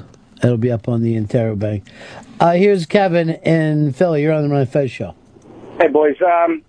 I'd like to ask Fez, when you mentioned about, I guess, the black character you were mentioning with the pants sagged down, why do you think it's okay to stereotype him while you yourself don't like stereotypes? No, I'm saying he's making himself into a stereotype. Don't play. He would only make himself that stereotype because that's the way that you think he looks, not the way because that's the way he is. That's your own stereotype. Your thing to me, Fez, and you more than you can correct me if you need to. It seems like you want gays to get into the norm, right? To stop being flamboyant and start looking like suburban people. That's exactly the reason that people come out, is so that they don't have to do something that they don't feel. There's no way to have both things. If we're so dead set on getting marriage equality and being accepted into those traditional things in America, then you can't show up at these things wearing tiny bathing suits. It's not going to get accepted. Why not? People wear tiny bathing suits to parades all the time. Go to the Puerto Rican Day parade. There's people wearing tiny bathing suits. Everybody doesn't have to be the same person. Not everybody out there wants to get married. I don't see where this fear thing is playing for you.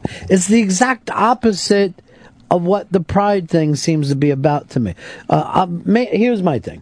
I brought this up before on the air with you, but for me, being a kid in the 70s, Bowie, Lou Reed, Elton, Rod Stewart, Iggy Pop,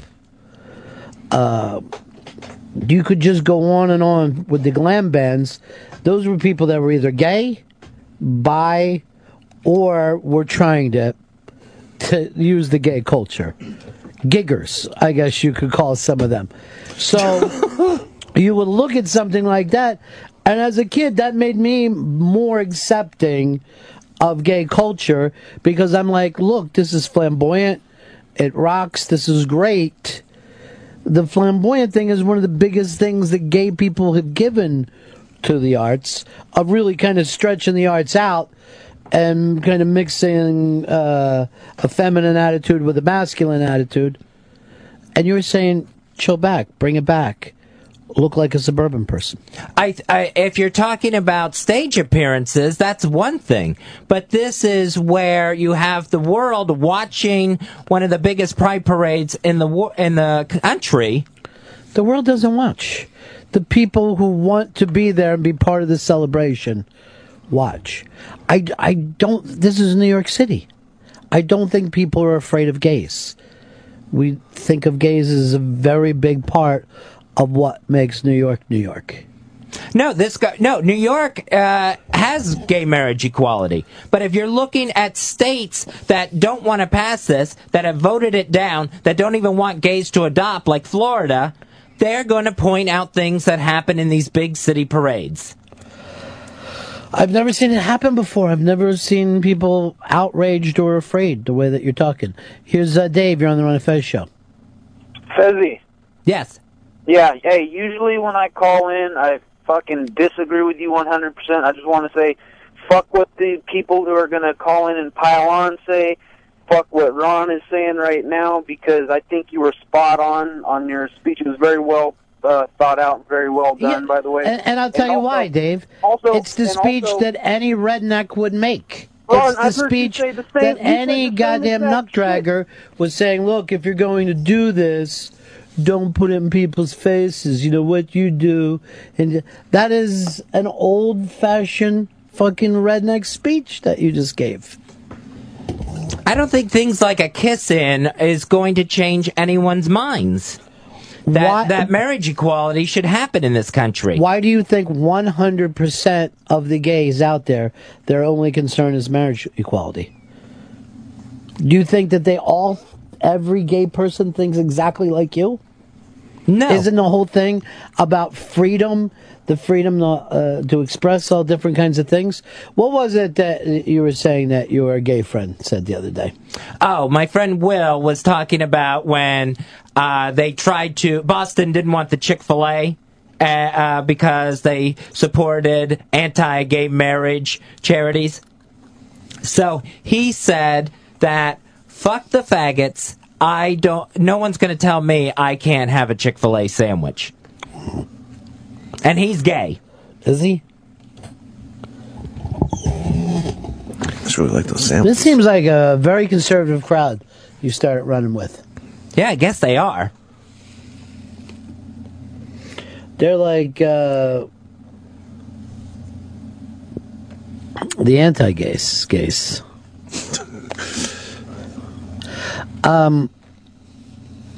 Here is Rob. Rob, you're on the Ron and Fez show. Hey, Fez, you're sort of stereotyping your own people there with the pants halfway down. There's technicality that means in prison terms that they're available. That's why they do that for any young people who listen out there. That's great. Joe, you're on the Ron and Fez show. Hey, guys. I think, Ronnie, Fez has a point here. If you look at Martin Luther King and the civil rights movement, I mean, all he did was preach civil disobedience, being professional about how you handle yourself to gain equal rights. So, I mean, when you see a guy in a tutu dancing in the streets, you don't look at that as professional. You look at that as just some guy. I just want to point something out.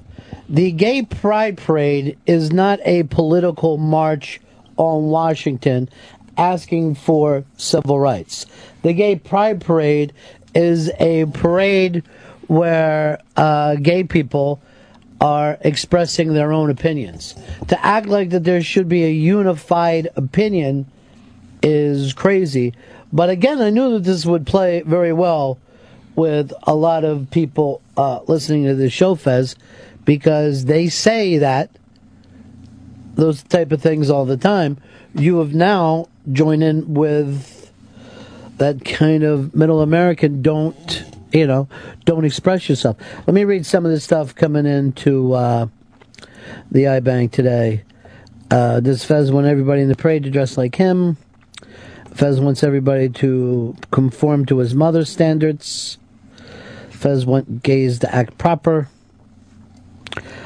Here's one. Fez desperately wants to remove the sexual component from being gay. Gay meningitis is just the newest way. One says we should all have the freedom to have fun during the parade, for goodness sakes. Here is Bonnie in Fort Lauderdale. You're on the Ron and Fez show. Hey, Ron. Hey, Fez. Fez, I understand totally what you're trying to say. They want equality, and you're saying don't put a message out there that you're just all about crazy sex, and there are normal people out there, normal gay couples that earn livings and are very respectable. Let's just go back to this normal gay couple. What's your definition of normal? I'll just say this. There was a saying that used to be around years ago. I don't think people do it anymore, but I remember hearing it when I was a kid, where if you would do something, people would say, that's mighty white of you, right? Mm-hmm. Yeah, I'm old enough to remember that. What you're saying is there's a lot of gays who act straight, so they're okay. So it becomes the white heterosexual is normal and everyone else is not normal. That's the craziness of this. This whole thing of wanting to join in and act like somebody is insane to me. No, I'm not saying that they act straight. I'm just saying that they don't. Gay is a lifestyle. Gay is when you go out and you party and you pick up men. There's a difference between gay and homosexual.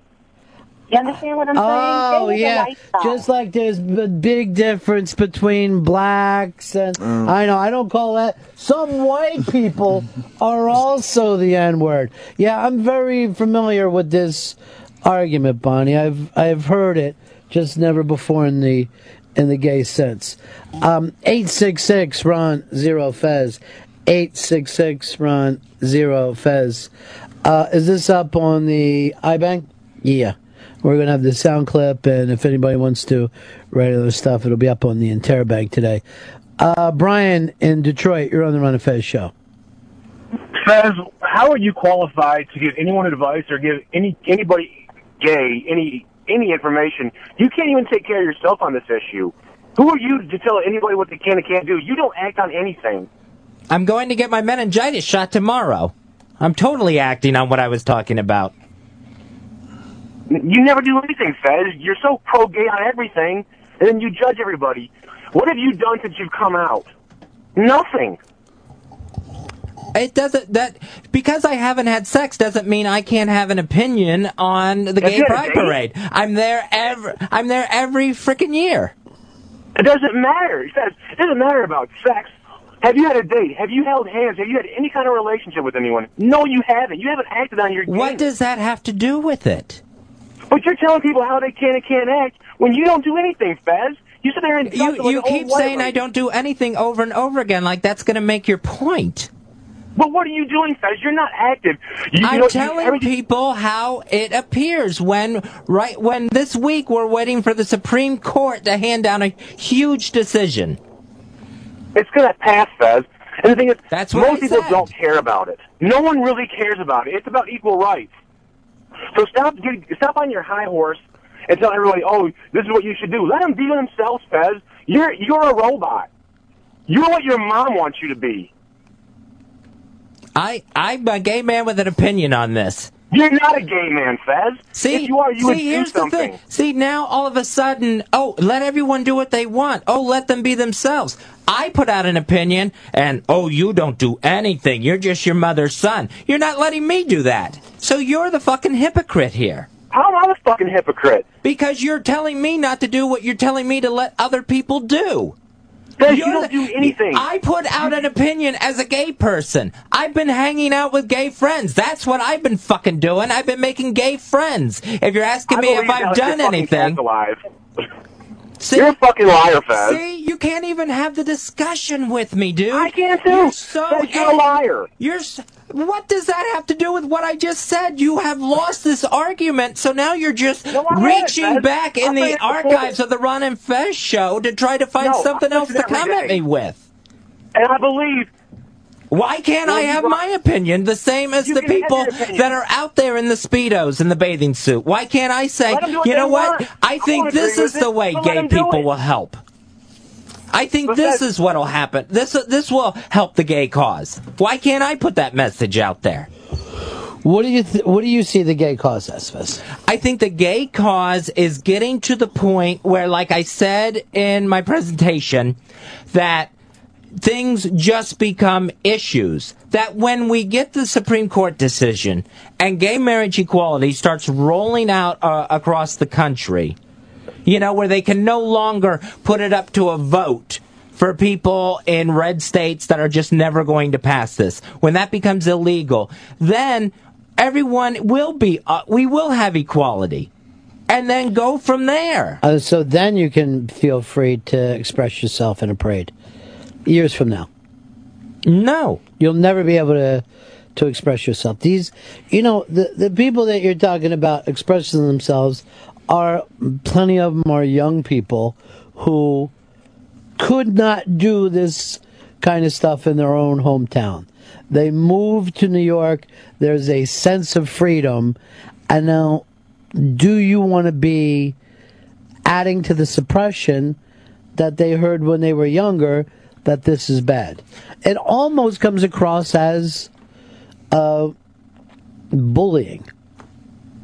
I think it's just the opposite. I think it's just trying to put a message out there of a way to help ourselves. But your thing still seems to go back to attempting to please straight America. You know what I'm saying? Like, look at us. We're just like you.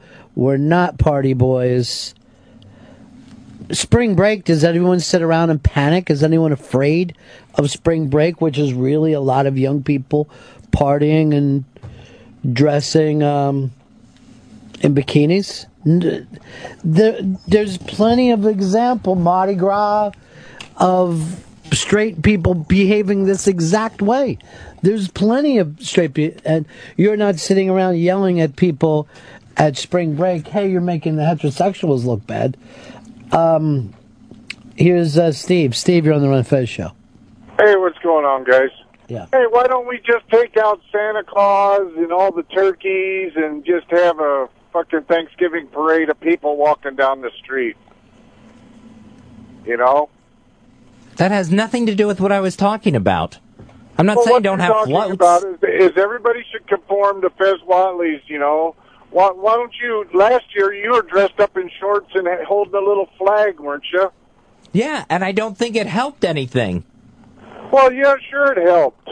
It showed everybody that they didn't want to have sex with you, and that's why you're still See, not this is all anyone has. They can't even discuss it. See, people are afraid of me as a gay person putting out this opinion, so now they have to, all they can do is attack. I will tell you this, when I saw you in the parade last year, I was happy and I was laughing. I thought that you had a great time. What are you wearing this year?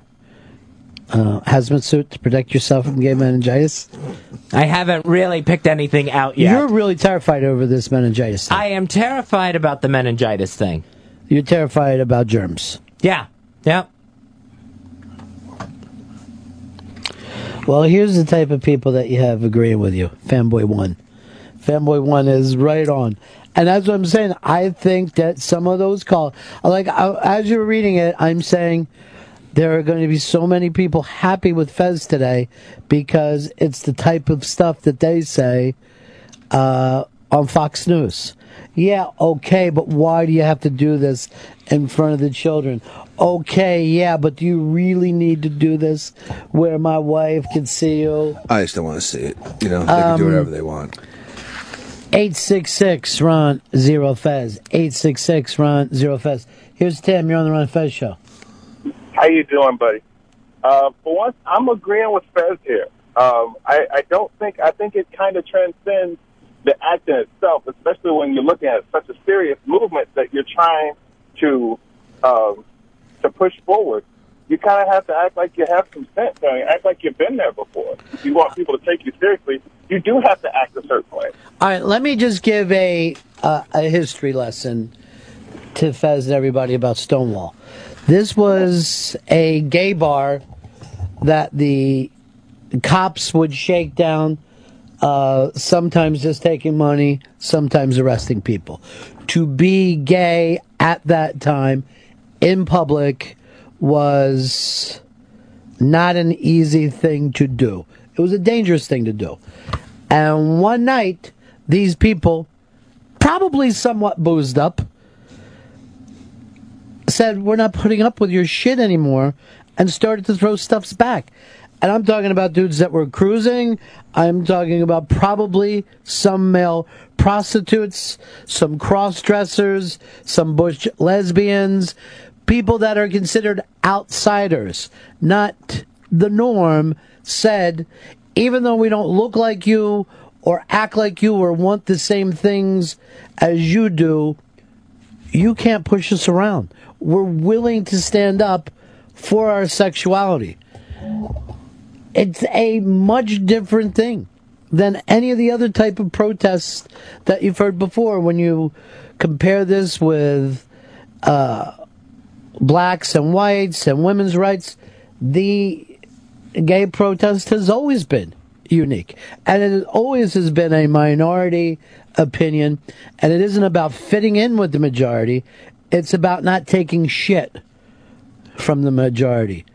And if you look at the outrageous people who have added so much to the culture of this city and the art forms that we love in the United States, To think that we wouldn't have had them if New York hadn't been, if Broadway wasn't somewhat run by gays for many, many years, that art form would be, not around. I think the important part of this is to say, stop always trying to be Norm. Here's Chris, you're on the Ron and Fez show. Hey guys, I kind of caught the tail end of this argument, but my whole opinion on it is that I don't think it matters if the whole gay pride parade could be people walking down in slacks and buttoned-up shirts, and people are still going to hate on them just because they want to find a reason, whether it be religion, whether they're flamboyancy, whatever it's going to be. There's too many people that want to find an excuse just because it makes them uncomfortable. They want to find any reason to dislike. So I don't think it matters how they dress or how they act going down the parade. People are still going to find a reason. I will tell you that, and I've been to the parade many times, the flamboyant, outrageous one pops the crowd bigger than anyone else. It's a very positive day. Here is Gabby in Jersey. You're on the Ron and Fez show. Hi, Ron. I'm just calling to agree with you. I feel like everybody's taking Fez's side on this, but I think there's a lot of similarities between this and the civil rights movement. I mean, it's so easy to say, we can take black people more seriously if they act more like white people, but that's still not really accepting who that person is deep down. It's just accepting an image of yourself. I really don't think that the whole point of the civil rights thing is so that black people can suddenly mimic white people. Look, here's the thing about the United States of America.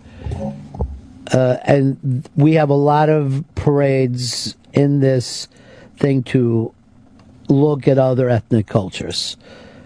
Puerto Ricans, are they like us? Yeah. And then they're not. Jews, are they like us? Yes. And then they're not. Germans, are they like us? Yes. And in other ways, they're not. That's the whole thing. The Polish parade, you show up to see the way the Polish people have their own traditions, some similar to yours, some different than yours. That's the beauty of America. It's not about having everybody be the same thing. Now, are you entitled to your opinions, Fez? 100%.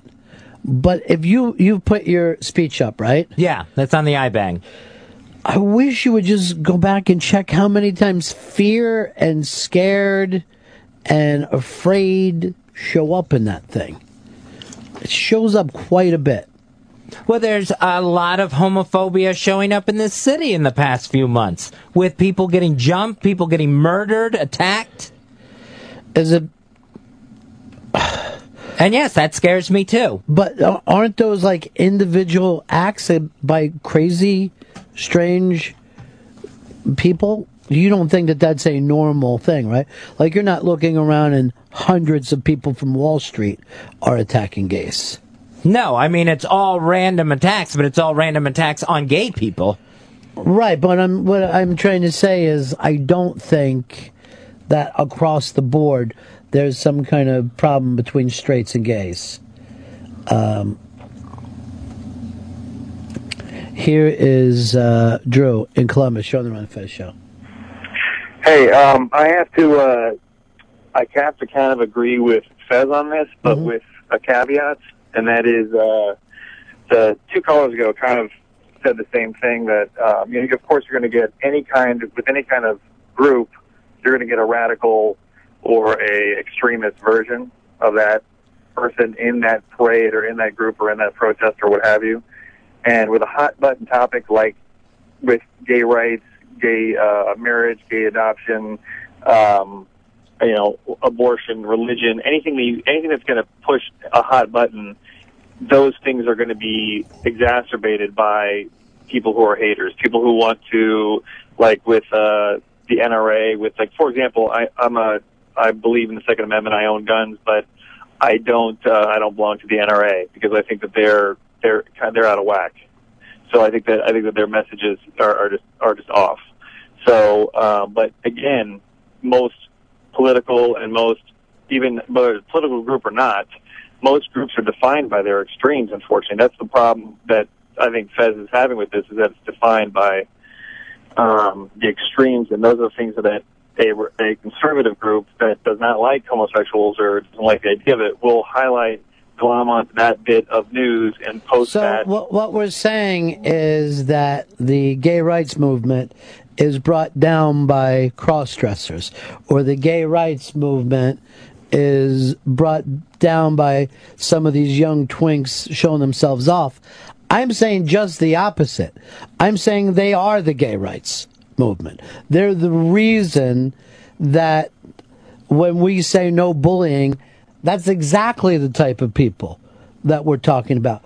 We're not talking about somebody who can pass, to go back to that thing. You know what I mean?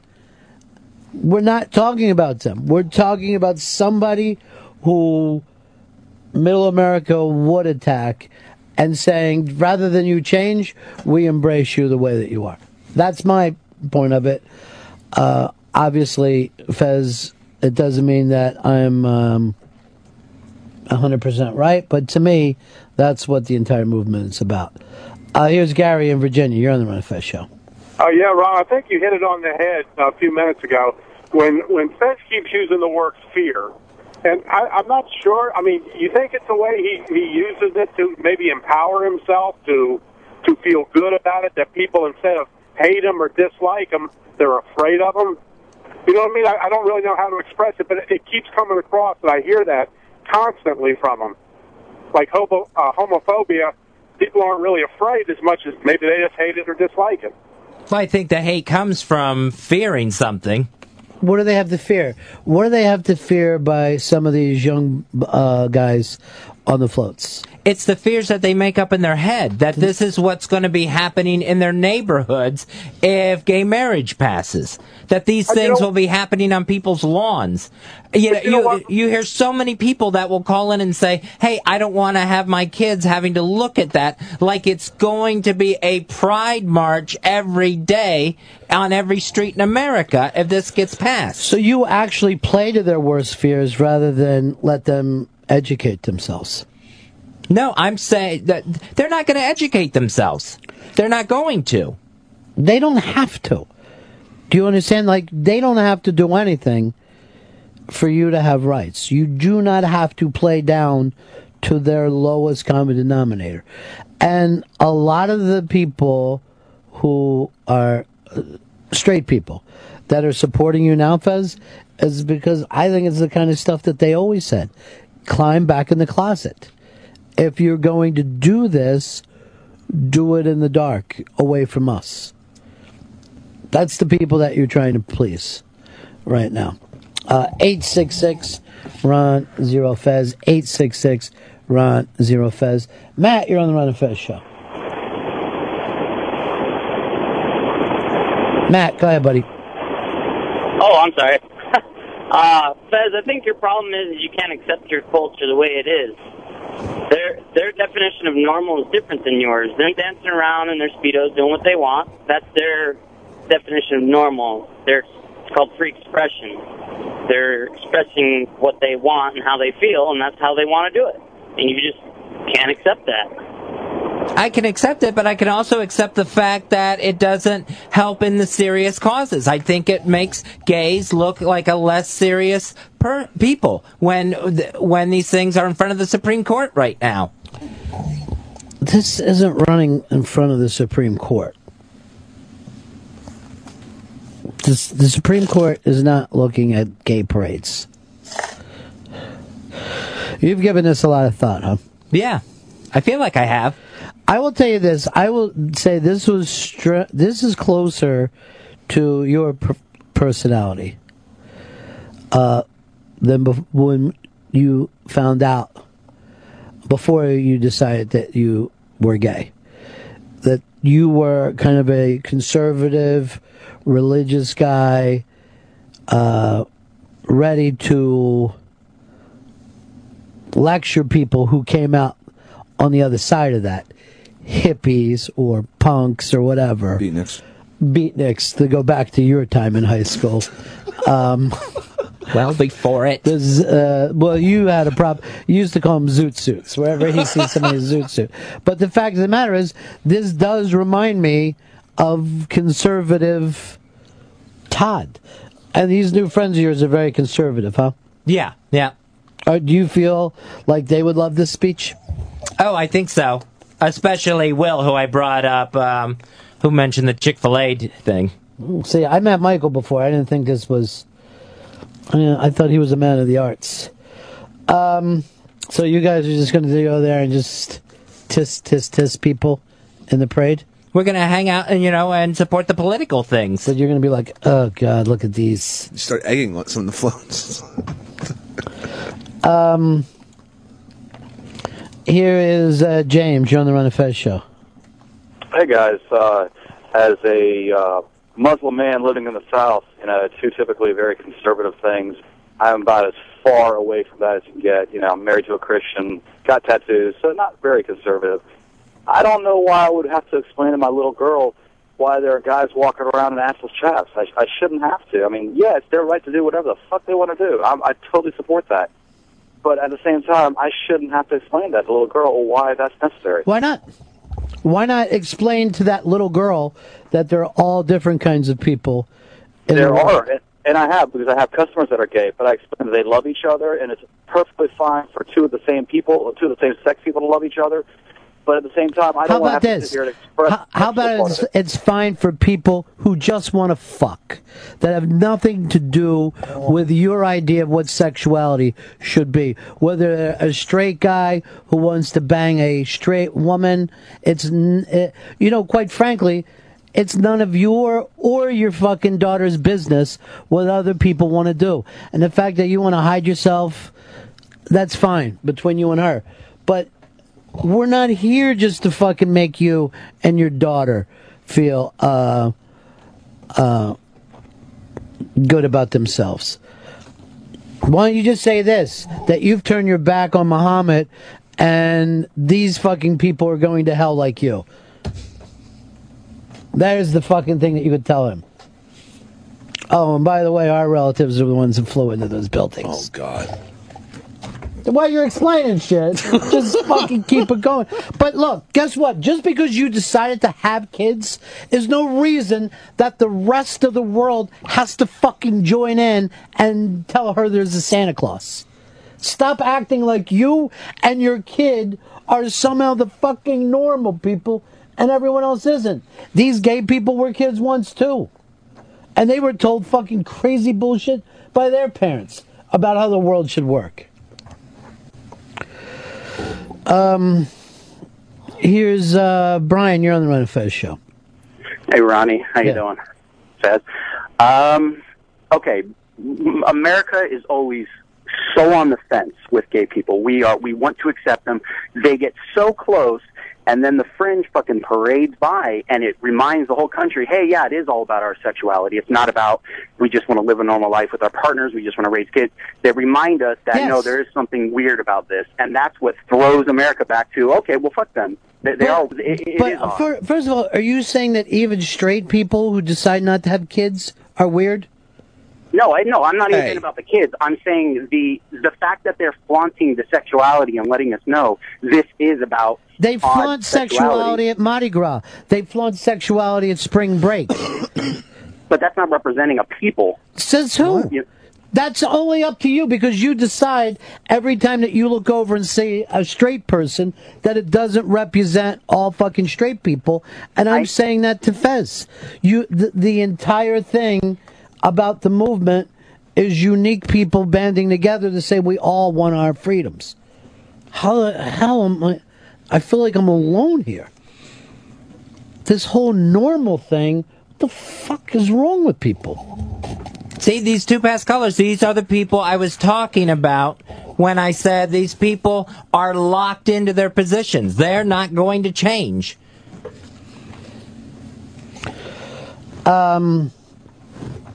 Here's Mike. Mike, you're on the Ron and Fez show. Hey, how's it going, guys? Yeah.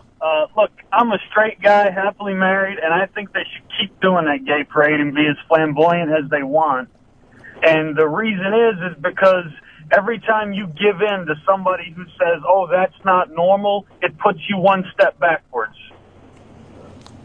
I also I agree with you, but I'm just pointing out here, Fez, look at the people who love your speech, right? They are the exact people who want to suppress other people. They're also anti-thong and anti-fairy wings. These are your people. That's your actual people. The ones who are saying, why do they have to act like that? Here is Jim. Jim in Arizona. You're on the Ron and Fez show. Hey, Fezzy. Yes. Hey, I'm just kind of curious on the you put in there on the stereotype about the black kid with his pants down, and I guess my question to you is, if you've seen a guy in his mid-40s like me, all dressed in black and leather, coming down the street on his motorcycle, would you have that same fear because I'm a biker? I would be nervous around a biker, yes. And see, I guess I kind of see your point in that whole stereotype, because of the flamboyant gay, or the kid with the pants down around his ankles, or the biker in black, or the punk rocker with his hair spiked up.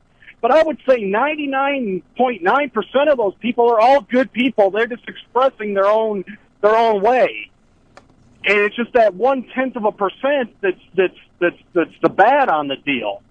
And even when it comes to the in quotes, the homophobes, I think you can, maybe not agree with the lifestyle, but it doesn't make you a hater sometimes. I don't know. I don't think to change the flamboyancy of that's the way people want to project themselves is the way to go. That's just pushing them back down. I don't think it's pushing him back down. I'm saying when you have a guy calling in and he's afraid for his daughter, why try to fight things by making people more afraid? Why is he afraid for his daughter? Because he has prejudice. Then it's his job to deal with his prejudice or his daughter's, not yours.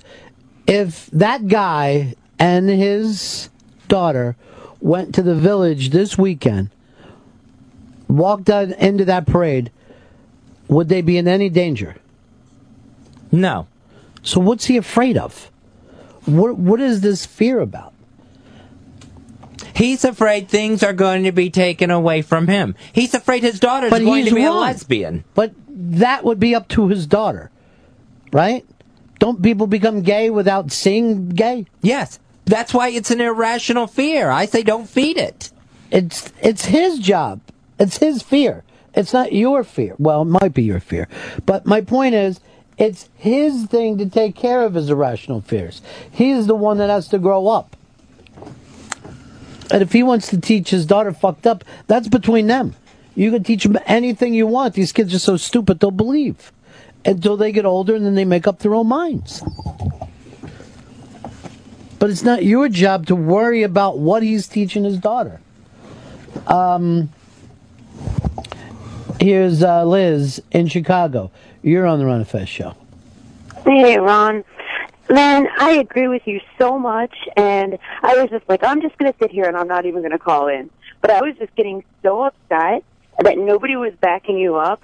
And then when that guy called in, the Muslim, Christian, whatever, and he said, they're bringing their sexuality into this. Well, last time I checked, the difference between a gay person and a straight person is their sexuality. You can't talk about gay and straight without talking about sexuality. And why should, I guess my mind is just blown. But Fez, you said you were going to be fighting for gay rights. You said you wanted to have this new life, this open life. Absolutely, that's what I'm doing. I just don't know how you could fucking tie the Stonewall people in with this, Fez. Because believe me, those people that did the original fight that you're fighting for now came out of Lou Reed songs. You know what I'm saying? That was fucking Candy Says right there. Are people just saying, I've had enough of your shit. I'm not doing it. Yep, Howie Woodlaw and Candy Darling. Exactly. Those should be the people that were fighting for what you're supposed to be fighting for now. And you have so much more freedom than they did then. Use it. Utilize your freedom. And that is what they're saying. They were literally driving the cops back. You do not get the opportunity to treat us this way. Not, oh, we're going to try to please you, blah, blah, blah. They were basically saying, you don't get to treat us this way, no matter how we act. Here's Taylor. You're on the Ron and Fez show. The guy who was saying he doesn't want to have to explain to his 9-year-old, that's like he wants to protect her. The way you protect your kid is to explain that stuff to them, and not to make believe it doesn't happen, because then she's going to be 25, run into it, and lose her goddamn mind. You protect your kid, it's like teaching them fire's hot. I mean, it's just, you got to explain the world to them, and that includes that, hey, other people do different things. It's their business, let them do it. If you like it, have fun. So I never understood that, oh my God, we have to protect the kids. It's like, I'm going to protect them from falling by pretending gravity doesn't exist. Yeah, I don't give a shit when most people teach their kids. How am I supposed to teach my kids? They're asking me, why don't you ask me what you should teach your kids about religion? Why don't you ask me what you should teach your kids about patriotism? Oh, for that you want fucking freedom. But because some guy on the other side of the country is wearing leather, suddenly I'm up, it's my job to stop you.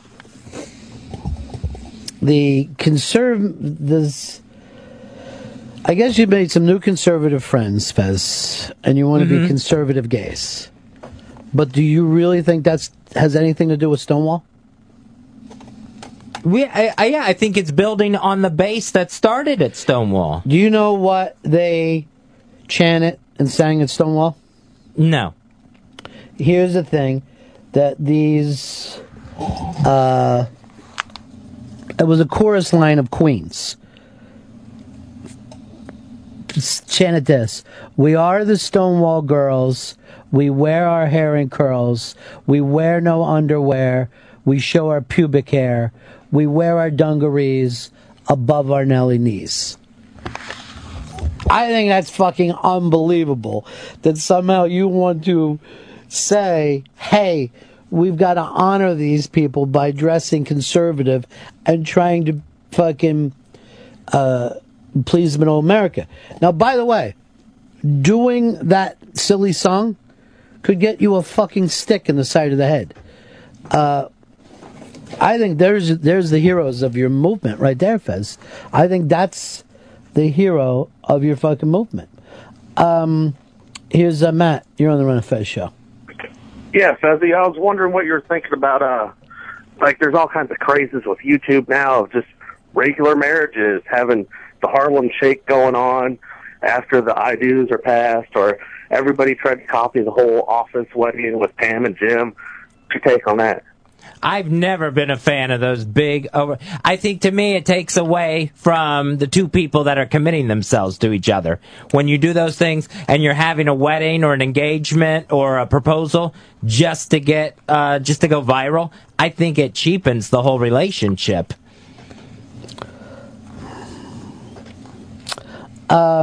Christine, you're on the Ron Fez show. Hello? Yeah. Oh, I just wanted to say, I was listening to that guy talking about his 6-year-old and having to explain assless chaps. My 6-year-olds never saw assless chaps for me to have to explain it to him because I didn't take him to the gay parade. Why is your 6-year-old at the gay parade if you don't have time to explain it? It's an excuse of how to say, I don't like something, so I'm going to blame it on the fact that I have a kid. I'll tell you right now, Eastside Dave brought his kid in here the other day. That's all you got to do with a kid is love him. That's your main important thing to do. That when that kid came in here, you knew that he felt love and security in his life. Nice. Other than that, the rest of it's between them, what they teach that kid. You know that Dave is the one who pushed Blues Brothers on him. You know that Dave is pushing the Beatles on him.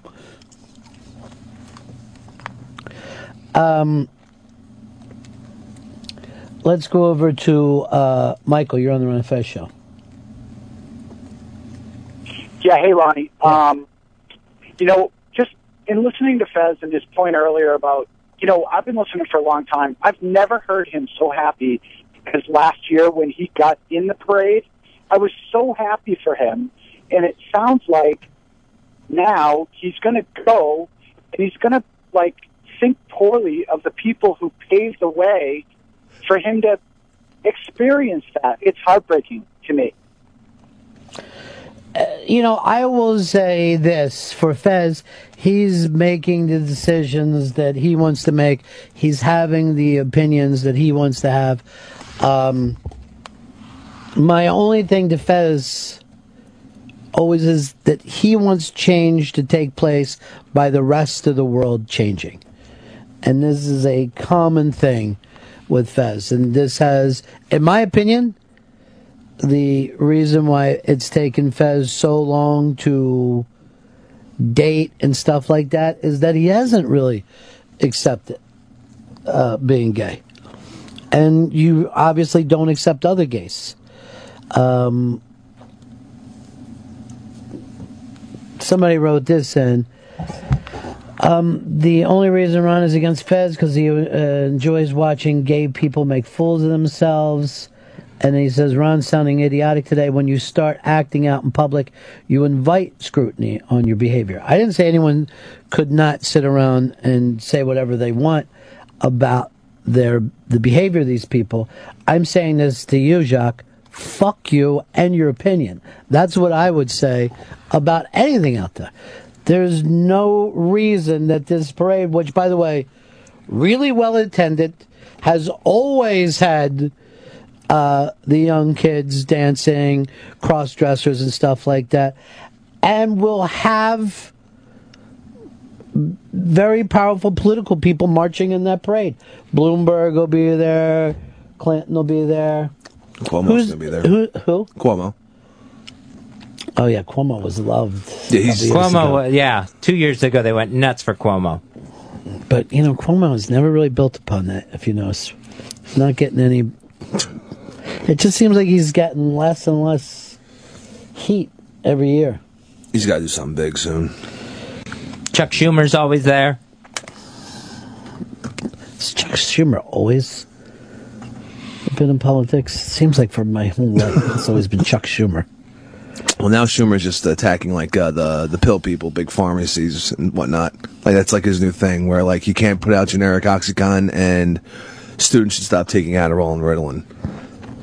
For last year, that's been his major. I watched this thing last night on it's on demand. It's called How to Make Money Selling Drugs. And it's about being a dealer and then all the other kind of people who make money. And it is, I think it's a $20 billion a year business now, and one thing and the other, and it's just such a clusterfuck. It's amazingly big. I'm going to try to get the filmmakers to come in. But it is when you look back and see how many politicians who guaranteed they were going to stop the flow of drugs in this country. I mean, it's going on your entire life, where people say, look, when we do this, we will stop the flow of drugs in this country. No one's getting anything, right? And it's, yeah, well, there's occasional droughts where we start to panic every once in a while. Here is... let's go over to Nathan Canada. You're on the Ron and Fez show. Hey guys, how's it going? Hey Ronnie. Hey. Hey, Fez. I find it odd that you're kind of making this argument. I mean, I know, like I was really proud when you came out, and I was proud for you. I'm a straight man, but I mean these are the things that make your people your people. I mean, you're flamboyant and colorful and creative and all that stuff. It seems like, if I'm not mistaken, you're saying that if maybe these parades or the people that are sort of representing that culture are a little more conservative, you're saying that more will get done? I think those people get taken more seriously than people who are dancing down Fifth Avenue. But that's like saying Bob Marley would have been taken more seriously if he didn't have dreadlocks, or some of the people in the Million Man March would be taken more seriously if they weren't wearing dashikis or dressing more quote unquote conservative. I mean, and that's what they always asked. They would always say, to James Brown, hey, if he just dressed and acted like Nat King Cole, he would still be able to express himself, and look how he would grow. When that happens, Fez, when they're saying is be more white, and you're telling gay people, when you say more seriously, you're saying straighter, be straighter, pass. See, I don't feel like I'm saying that. I feel like it's, if you're going to have people who already hate you, then why feed into their worst fears? How many, this hate thing, I think, doesn't take place as much as you think. There are not a lot of people sitting around hating gays and ready to strike back at them. They're the people that are going to fight to stop any sort of marriage equality thing. You have the Mormon Church, who completely financed Prop 8. Do you think that you can please the Mormon Church by appearing and dressing more like them? No. You're not going to until you take that dick out of your mouth and marry a fucking woman. That's what they want from you. And that's their main thing. And to say that's not sexuality is wrong. They do not want a dick in your ass. They don't want it. That's the negotiating point. Are you willing to give them that? No. Then fuck them. That's my point. If you're not willing to give them that, then where do we... But if we want to live in a country where everyone has the right to marry who they want to, and those people aren't budging one bit, be the bigger people and and show that you're not a threat, that you're not going to take away, you're not going to ruin the tradition and sanctity of marriage that they're so afraid of. You just told us earlier you don't even think straight people care about the sanctity of marriage. Why don't you make that argument? You were heading in a direction there that this whole sanctity of marriage isn't so holy anymore. And I really don't know how wearing khakis makes them think, okay, they can rub their penises together. Because that's what fucking scares them, Fez. That's what fucking scares them. Because, Roy Rogers dressed gay, but since he was with Dale, they didn't fucking attack him. Do you understand what I'm saying? It isn't the dress. It's what they really hate is the sexuality. Fed's gonna be like the leader of like a conservative gay party. Like he could really. The log cabin Republicans, there is such a thing. It seems that's where he's heading.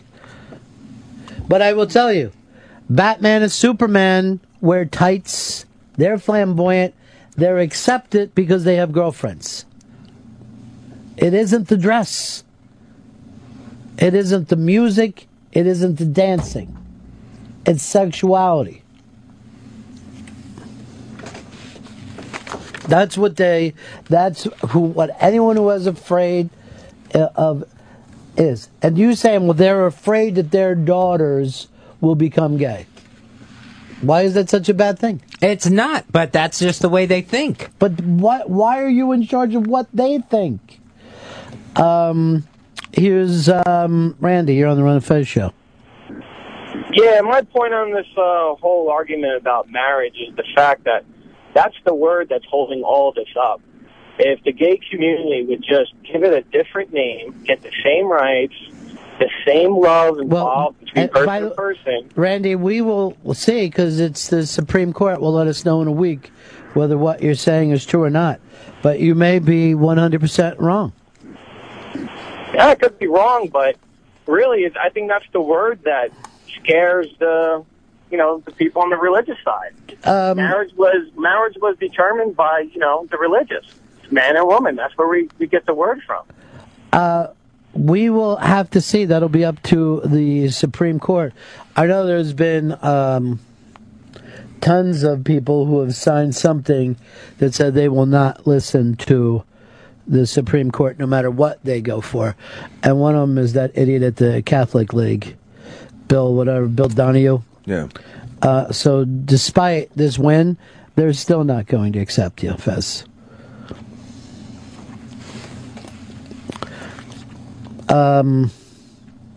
Here's Zach. You're on the Ron and Fez show. Hey, Ronnie B. I couldn't agree with you more. I think you're correct. I don't think it has anything to do with the dress. Case in point, Liberace. I mean, conservatives and Christians came out in droves to see him perform, and of course, look at the way he dressed, and even the way he kind of acted, feminine, and people didn't hold back on coming to see him because he didn't come out as gay. Right, but if he would have opened the show with "I just sucked a big cock last night," that place would have fucking emptied. They would have emptied. Bill, you're on the Ron and Fez show. Ronnie, what's going on? Yeah. I think that both you and Fez made valid points. Like you said, people are kind of turned off by the sexuality part of it. That's what everyone's kind of objecting to, the people who do object. But the Pride Parade festivals and all that stuff, I think they're very outwardly sexual. So I think if those were toned down a little bit, you might see some acquiescence from, I guess, the opposition. I don't think that... and by the way, I don't think that Fez and I are terribly on the same side. I think we agree on all the same things. I think that he doesn't have to worry so much about what other people do. And that's the only part of it I think that we disagree personally. And I don't think that there is the same amount of fear out there.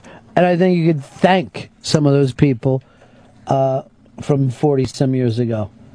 I think that those were the ones that made it better.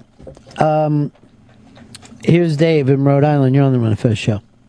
Hey, Ron, how are you, man? Love the show, man. Hey, Fez, I just want to ask you, are you gay in the sense that you want to have a long-term relationship with a man in which you are holding hands, walking down the street, kissing each other on the mouth, and sort of getting on like a heterosexual couple? Or, because, I mean, I've heard you talk, and, you don't have sexual experiences except for by yourself, and then, you've talked about how you've experimented with dildos and stuff, and that you've hurt yourself. And I don't think that I personally don't think that homosexuality is a sexual thing, more so a love thing. Like, the thing that I don't get about homosexuality is I couldn't picture myself walking down the street with another man holding hands and then, like kissing him. Like that I couldn't get into that. So is that, I just want to ask, like, yeah, I wouldn't mind that. I wouldn't mind that. What if that freaked people out, Fez? What if that freaked out the fucking straights in Iowa? How am I supposed to explain that to my daughter? Two guys holding hands. Why are they doing that? Nothing, honey. Don't worry. Now he's putting his hand down another guy's pants in public. I think there's a difference between grabbing somebody's crotch and holding hands walking down the street. They grab crotches? That's what Chris just said. No, but what are they doing that you hate? Well, I don't think the bump and grind out there helps anything at all. The kissing doesn't help either, Fez. The kissing doesn't help. But kissing freaks straight people out. Yeah, but I mean, I'm not a big fan of PDAs anyway, whether it's straight people, gay people, whoever's doing it. I think it's uncomfortable when you walk into a place and you see two people just with their tongues down each other's throat. I feel like even though it's a public place, I've invaded their privacy. You're a fun guy. You should just watch. Just watch. You see people. Let's go over some. Yeah. Why not? Yeah, get it. Look at that. Look what you're doing. Get that. Seriously, you're not so much in the closet, you're in the coffin. You really are. You're dead. You're a dead person. Although you do look very healthy in that picture that you put up on the iBag. It's a healthy mustache. I know, you just took that today. The mustache makes your head look small. It certainly makes your chin look small. It makes the chin look small, and then it makes like the forehead shrink in at the top. Are you it's growing a reverse hourglass? Are you growing that mustache in a way that no one could ever possibly kiss you? No. Is that like the gates to the protective gates? It won't go to the sides where I can twist it into a handlebar. It just keeps going straight down. Yes. It just gets full. It doesn't get long. How come you haven't told us that every day? You gotta get some fucking styling wax, dude. You gotta let us know that every day. You've got to bring up, isn't one side bigger than the other? That side you twirl, not the other. I know one thing, I'm just gonna keep the sun off my fucking shit this year. Nice. Sam tried to start some trouble by saying that Melinda's dad was wearing this. I'm like, it's a fucking Panama hat. It's 93 degrees outside today. It's disgusting. I had to fucking walk around with an umbrella hat on. You want to burn, dude. I should get a wagon, fill it up with fucking water, and make kids carry me around. We should be cracking open fire. Come on. Can't think of the word. You can use a couple different words actually for it. Yeah, fire hydrant. Cracking fire hydrants open. There you go. Thank you for racism. the help. What's that? What's racist about that? You know white people don't do that anymore. You know who does it. I remember being in a multicultural group as a child.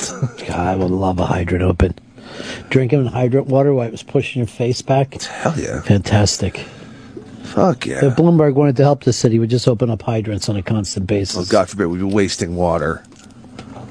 What else are we using it for? Fez, are you leading the gay pride parade? Is the gay unpride parade that you're trying to put together? You seem like you dislike gays. No, I don't dislike gays. I am gay. There has to be gays you dislike. I mean, not all gays are the same. He's in with that rough crowd now. The worst thing we ever did was meet that Michael. What's happening, Eddie? Oh. When we break, we'll come back with Eddie Trunk. He's doing his new show, Trunk in My Junk, is coming up. It's like that old BET show Uncut, where it's just ass-shaking videos at night. Right back is Ron and Fez. You're enjoying the Ron and Fez show on Sirius XM's Opie and Anthony channel. More in moments. Smile.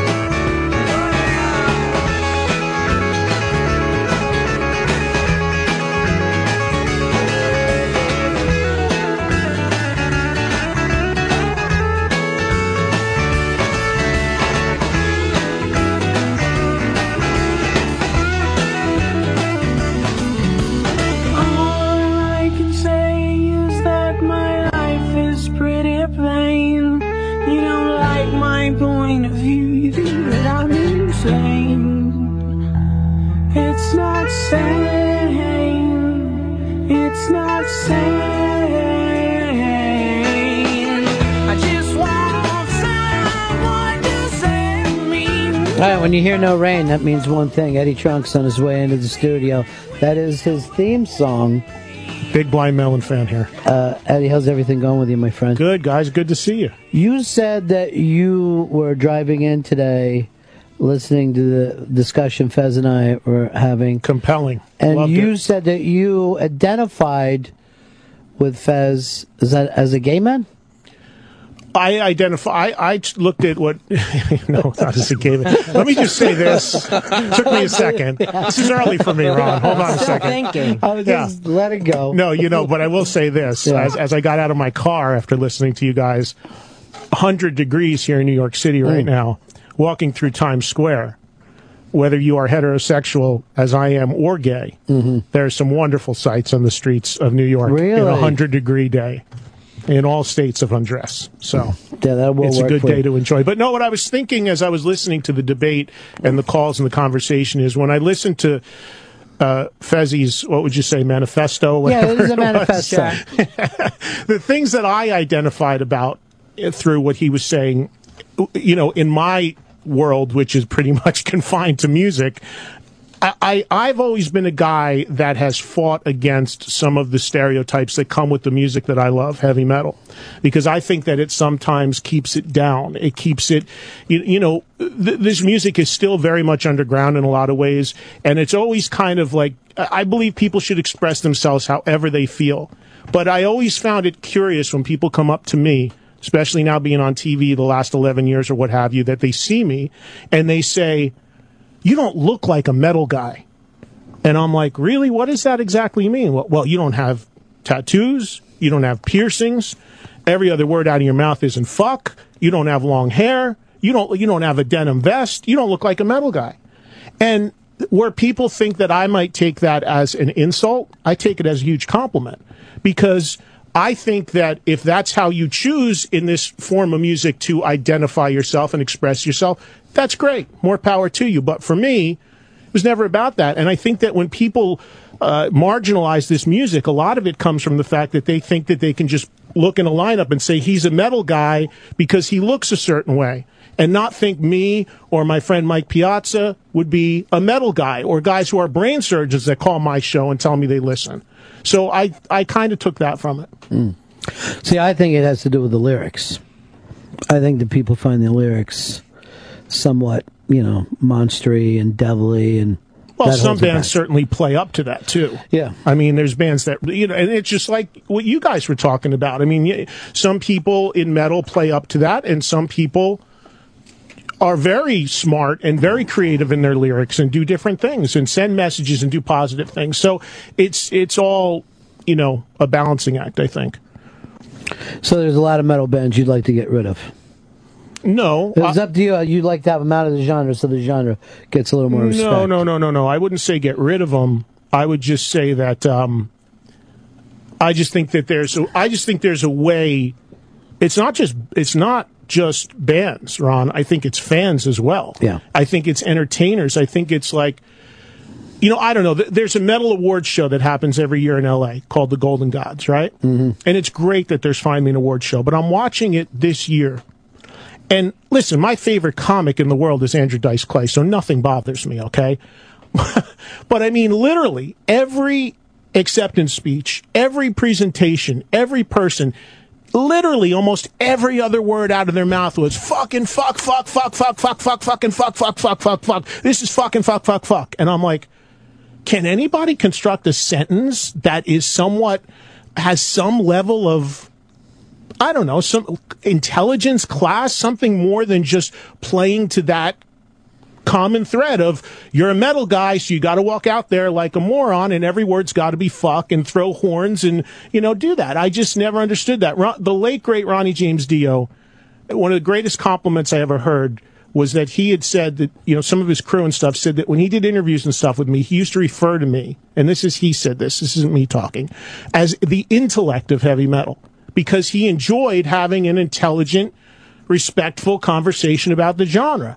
Instead of, yo, Ronnie, what the fuck is going on? Throw the fucking orange motherfucking metal, you motherfucker! You know, and Ronnie's a That is cool, 65-year-old guy. That Like, is you cool. know, what are you doing? Yeah. You know, So most people in metal, you think, present themselves as stupid, and when they're not, many Yeah. are not, but some play feel like they have to. Well, exactly, Ron. That's exactly my point. And I'm not judging anybody that does. If that's the way you feel truly and want to express yourself, that's fine. But what bothers me is the people that, you know, feel they almost need to, you know, get the uniform to Right. like heavy metal. I know people who only dress a certain way when they go to metal shows. That's ridiculous That all to of a me. sudden they're wearing a chain link shirt as a fucking. You know what I mean? You're like, what are you doing? They go in their closet, get a bunch of affliction stuff. It's true. And you know, do something to their hair and put shit in their face, and I'm ready to go to a metal show. I don't want to say Mikey D, but it's my friend Mikey D will go out only dressed like that, and he's like, yeah, and he's all pumped up. But you know, maybe that's all part of the fun for him. Well, that's what I was going to say too. And again, I'm not judging people that do that because it could be for them like going out for Halloween. You know, Mhm. I've got to get into the mode. For me, it was only It's Halloween music. That's what metal is. It's Yes, Halloween there you music. go. And some of it, if you see this new band Ghost, they look like it's Halloween every day. I don't know if you've seen I them. missed but- them. How's your show doing? You mentioned it on for so many years now. The show seems now. I know some of the promos this year. It looks like you're even getting a little more serious. The TV Some- show you're talking yeah. about. We hit 100 episodes 2 weeks ago. Wow. Over 5 years, which if you do the math means we average 20 shows a year, which isn't a lot. That's strong now compared to what a lot of people are doing on cable, though. Yeah. So we hit 100 episodes a couple weeks ago. We're in smack right now in the middle of what is our 12th run cycle season of shows. We've got 4 more new ones to come the next 4 Saturdays.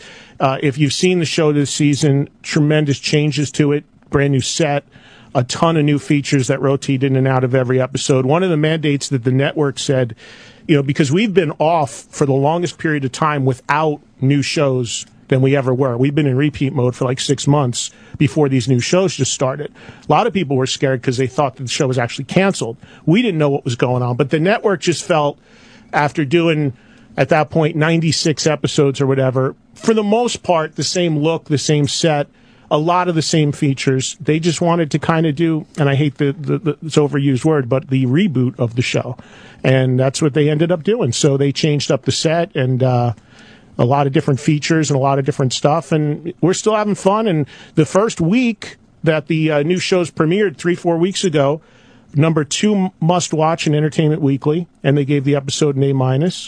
So who thought we'd even get mainstream press? Sure. You know, so it was the number 1 rated show for VH1 Classic for the year. Now, that's VH1. I mean, you know, it's Right. good to be the big fish in the small pond, but You're their Beavis and Butthead. You are what Beavis and Butthead did years ago. for the most part, we're the reason why people pretty much come to the channel at this point and kind of the anchor. But that being said, I never get too high or too low. Everybody said, well, you got to be good for another 100 shows if they just spent all this money on a new set. And I'm like, no, you don't really apply logic ever in this business. Sure. You know, anything can happen. So, All right, Eddie Trunk sitting in with us. 866 Ron Zero Fez. 866 Ron Zero Fez. Here's Rich in Yonkers. You're on the Ron and Fez show. How you doing, buddies? Yeah. Eddie, I had a question for you. In the past 2 episodes I've seen for this season, that metal show, on Saturday nights at 10:30, there's been a little tip of the hat to Jim Norton, the chick who gives out the Stump in the Trunk prizes. She wore an Eddie Jim Norton T-shirt, and before that, there was a guy called himself Chip Chipperson.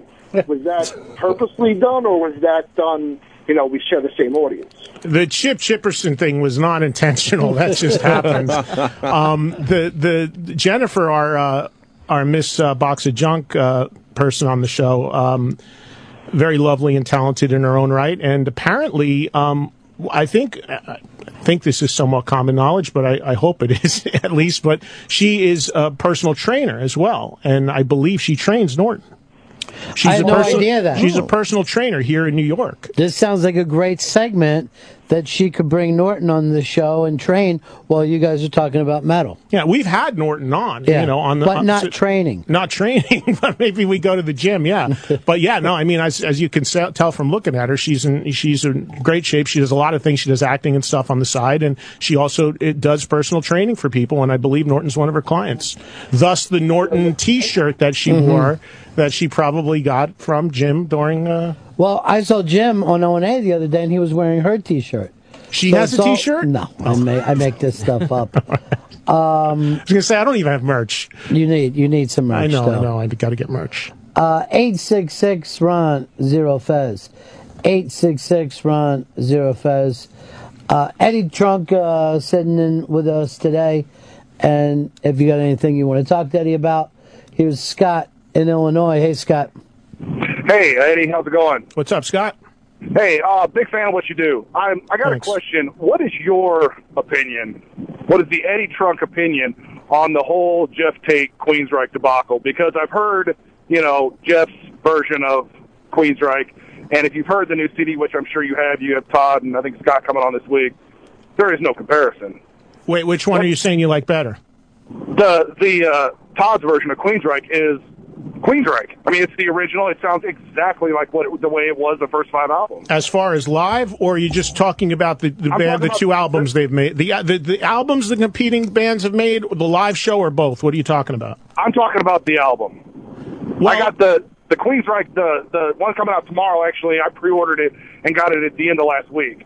So I've heard them both, and Todd's version is far, far superior. Well, I've heard both sides. And listen, everybody knows that I absolutely have no problem speaking my mind about anything. But I've got to be honest. I've listened to both records, and I was pleasantly surprised by both.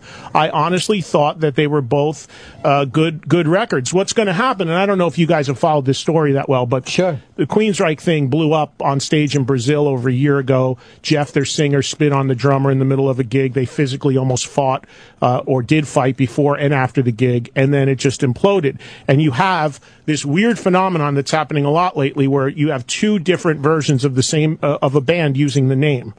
And that's what's happening with Queensryche. Now, that's going to end in November because it's going to the courts, and they're ultimately going to award the name to one band. But in the meantime, you got these two competing versions out there touring and putting records out as quick as possible while they can still use the name Queensryche until the courts decide.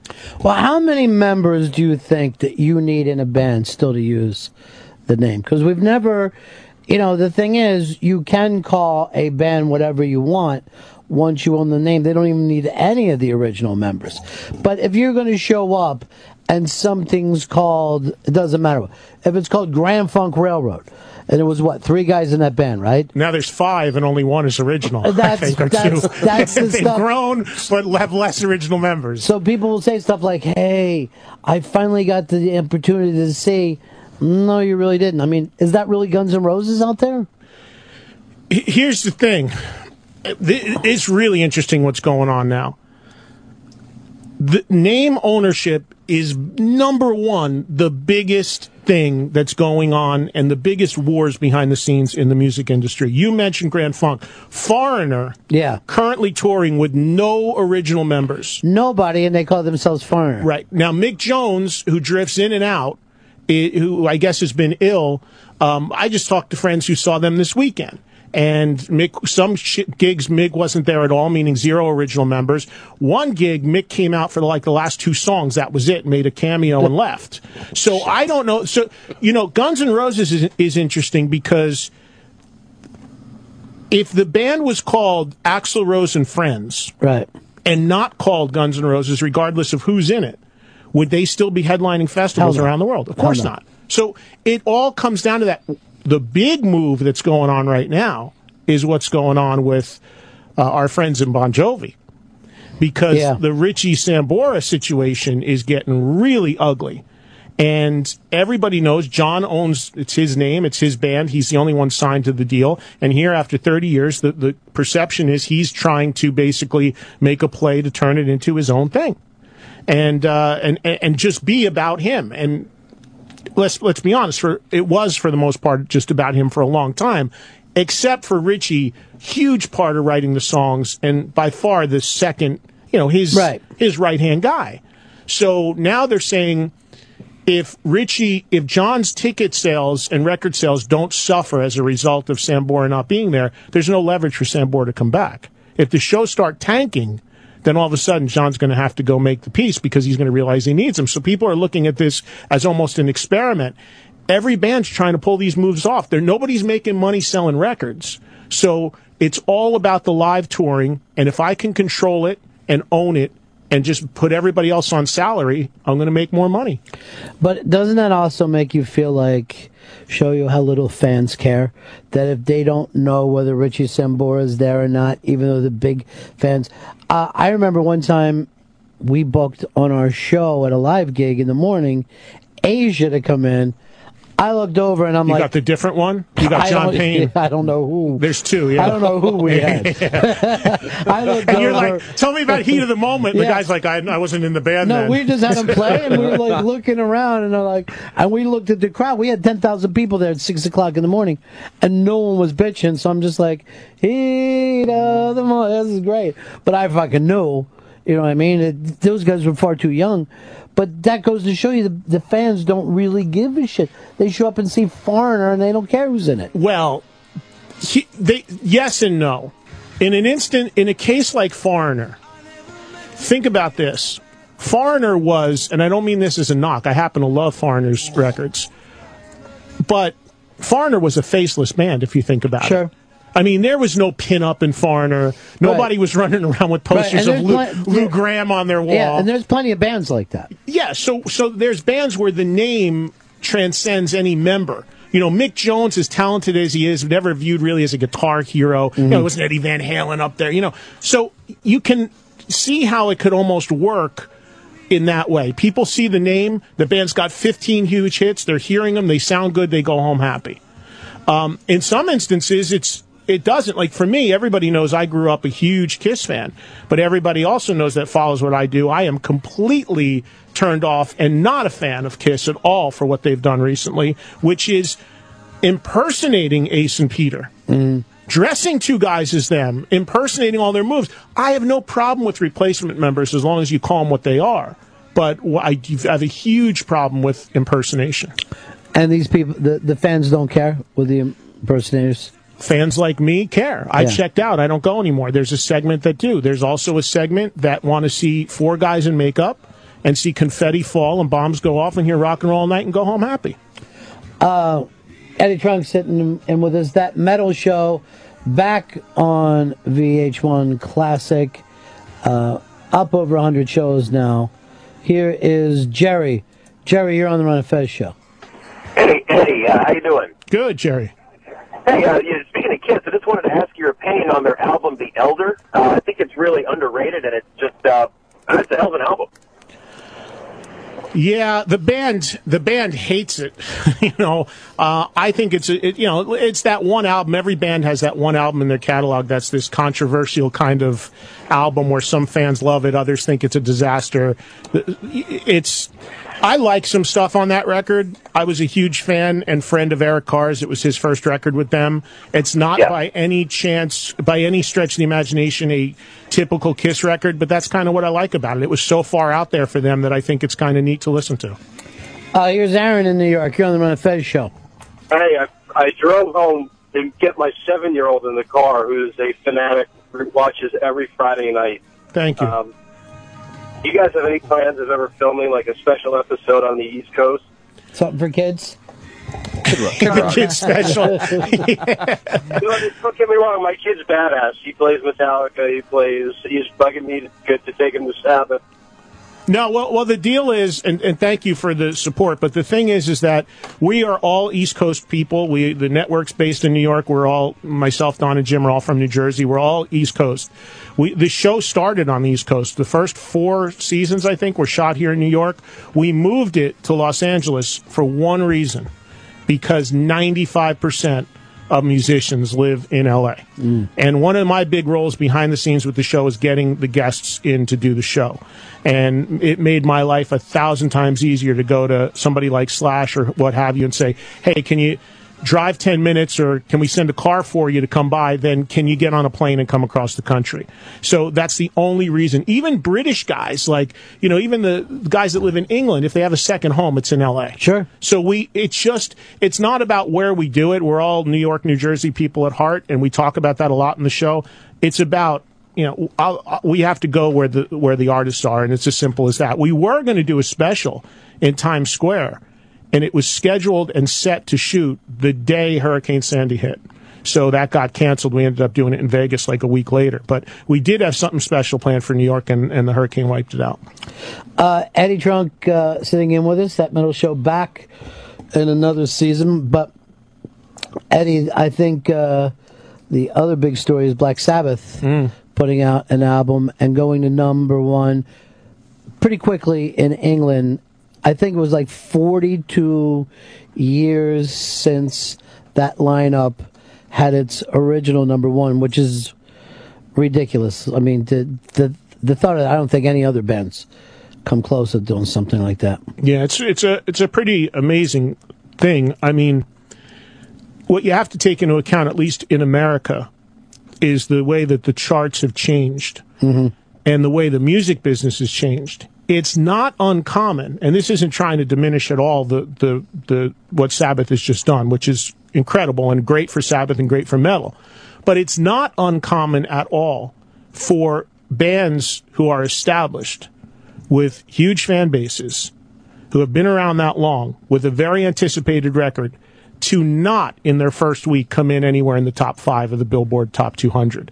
Whether it be AC/DC or Aerosmith or Kiss or Van Halen or what have you. They're all in their Rush. They're all in their first week going to come in anywhere from the 1 to 5, 6 position, depending upon what else is out that week and if Taylor Swift has a record out or whatever.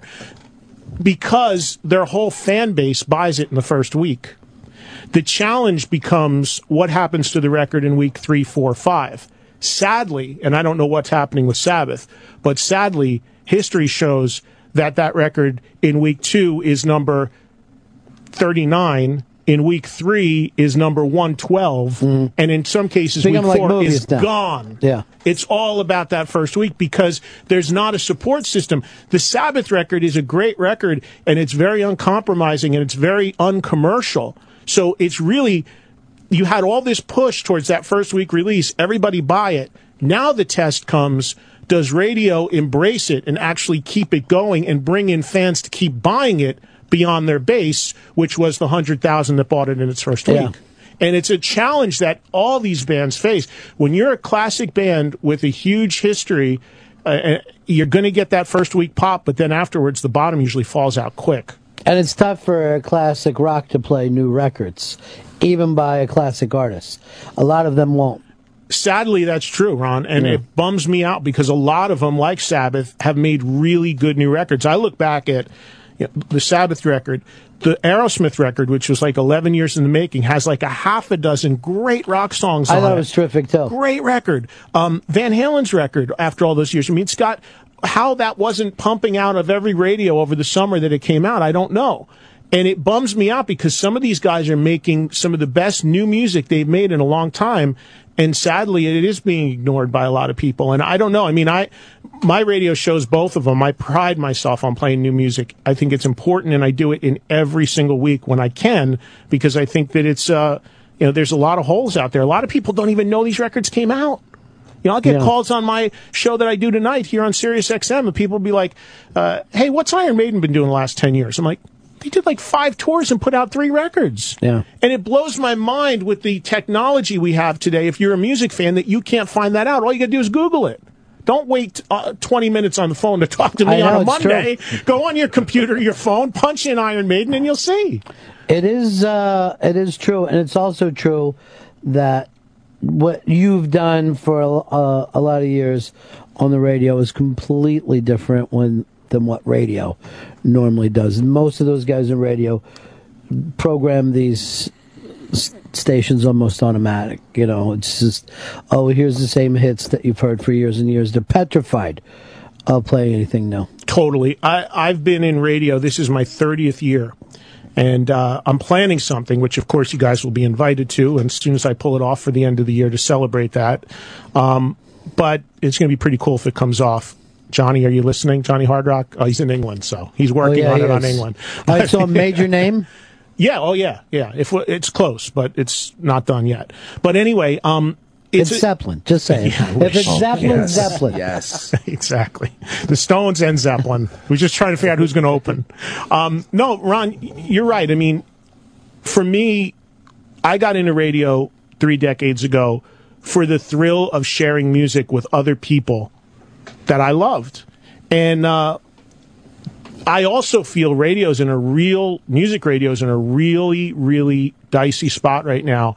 And if they don't wake up and see what's coming down the pike, it's going to be a rude awakening, because I got news for you. You don't need regular radio to play for you 15 songs an hour and say, there was AC/DC, that's Def Leppard, and get out. Everybody's walking around with every streaming service, satellite radio, iPods in their pocket, docks in their cars. I've always believed you've got to do something more than just play music. And I love doing that. My show is very much a hybrid. I call it Music and Talk That Rocks. You got to have the conversation. You got to have the opinions. You got to have the calls. You got to do it live. I mean, I pride myself on being one of the few live music shows on Sirius XM and on my terrestrial side. So I think it's really, really, really important more than ever to do stuff creatively in radio. And I've been trying to do that for a long time, and I do my best. You don't think you can just come in, lay down all of your stuff in 5 minutes, and then leave after, like, hey, that was, but you want to be in there hearing the songs as they're playing. I'm segueing records, man. I don't know what I'm playing 30 seconds before I play it. It's kind of like, to me, I don't mean to sound like an old fuddy-duddy, but that's the art of doing radio, is the interactivity with the audience, the spontaneity from the audience, and the vibe that you're creating with the music. Like, okay, I'm going to go from this to this, and this is going to work well, and I'm all working this guy's request, and then I'm going to talk to people for 20 minutes about how they feel about the show they just saw, and then I'm going to have some guests in. I mean, that to me, going back to when I first met you guys, I mean, I was the only music show that survived on an FM talk station for a couple years, because it was that sort of spirit of the show. Yeah. I just read an article the other day that said that radio is eating themselves. And people like us, for us, that's heartbreaking, because I don't want to see terrestrial radio destroyed just because we're working over here, but they are doing everything they can to screw the pooch. Here's what I don't understand about terrestrial, and I'm on about 25 stations now. Still do a show. The show that started 30 years ago, I still do every Friday from New York. I still love doing it. And without my flagship in New York, I'd be dead in the water nowhere with that show, because syndication is not about how many stations you have. It's about what markets you're in. And I'm lucky because I got New York and Boston, so I got 2 top 10s, and that's what keeps that thing afloat. All respect to the other stations, but those are the anchors. And to me, what I don't quite understand about terrestrial radio right now, and I just had this conversation with a couple people. If you listen to any terrestrial radio station, all they do is push you to every other way to listen to it but over the air. Now, what is the number one thing, though, that gauges anybody's success in radio? Arbitron. PPM. What replaced Arbitron? People Meter. That's the rating system they use now. And for people that don't know how that works, I mean, it's like having a caller ID on you, and whatever music you're exposed to, it registers. Even if you walk in and get coffee and they're playing Light FM, it's going to click for Light FM that you heard it that day. It's not about what you dial up, it's about what you're exposed to. Bottom line is, PPM is ruling the world, and every program director is using that to base his programming decisions. But then every other word out of the jock's mouth is, listen to our stream, listen to our app, guess what? They're not rated. So it's like you're shooting yourself in the foot. It's like, it seems like they're trying anything and to diversify the fan base and the listening experience, which is great, but at the same token, they're telling the jocks, you got to get PPM numbers. Here's Jeff in Jersey. Go ahead, buddy. Hey, Eddie, is your middle name Swimming? Swimming? No, it's Scott. Overseas? Well, I don't know. Not quite sure what that was. I get it. Me neither. Here's Sean. Sean, you're on the Ron Fez show. Hey, what's going on, Eddie? It's an honor to talk to you. Thank you. I wanted to go back to what you said about bands like Van Halen and why their latest albums weren't being played on the radio. That the last album, which I think was VH3, was probably the worst album I've ever heard. I've been a big Van Halen fan my entire life. I've got their entire catalog. Van Halen 3 was just awful. They left their roots. They went to this corporate format to try and bring in new listeners. And you never heard any of those songs on the radio because the album sales were horrendous. Oh, I agree with you. I agree with you totally on that. He's talking about the album with Gary Cherone on vocals. Yeah. It wasn't a good record, and I mean, we're not as I said, I'm talking about bands that have made really good new records that are not getting supported. Yeah, you look at a band like Scorpions, who's been accused of being corporate based and whatnot. Their last album was phenomenal because they didn't play into what was being popular today. They went back to their roots and played what made them famous. Van Halen didn't do that. And I think a lot of bands are starting to do that now. They're starting to play beyond the MTV era and trying to get into this new millennium. Well, did you hear the new Van Halen album? No, I haven't heard. I haven't the VH3 or the new one. No, the new one, A Different Kind of Truth. It came out like a year ago. The Roth reunion record. Yeah, and my whole thing with David Lee Roth. Yeah, he was phenomenal. He is the lead man for Van Halen. I think he needs to get over himself so that Van Halen can start being what they used to be. They could be a really great band, and they keep placating to this egomaniac. I don't know about that. Van Halen these days is run by the Van Halens. You got 3 guys with the last name Van Halen in that band now. I think Roth is along for the ride more than anything. And, you use the word corporate. I never quite understood what that meant when people say bands go corporate or whatever.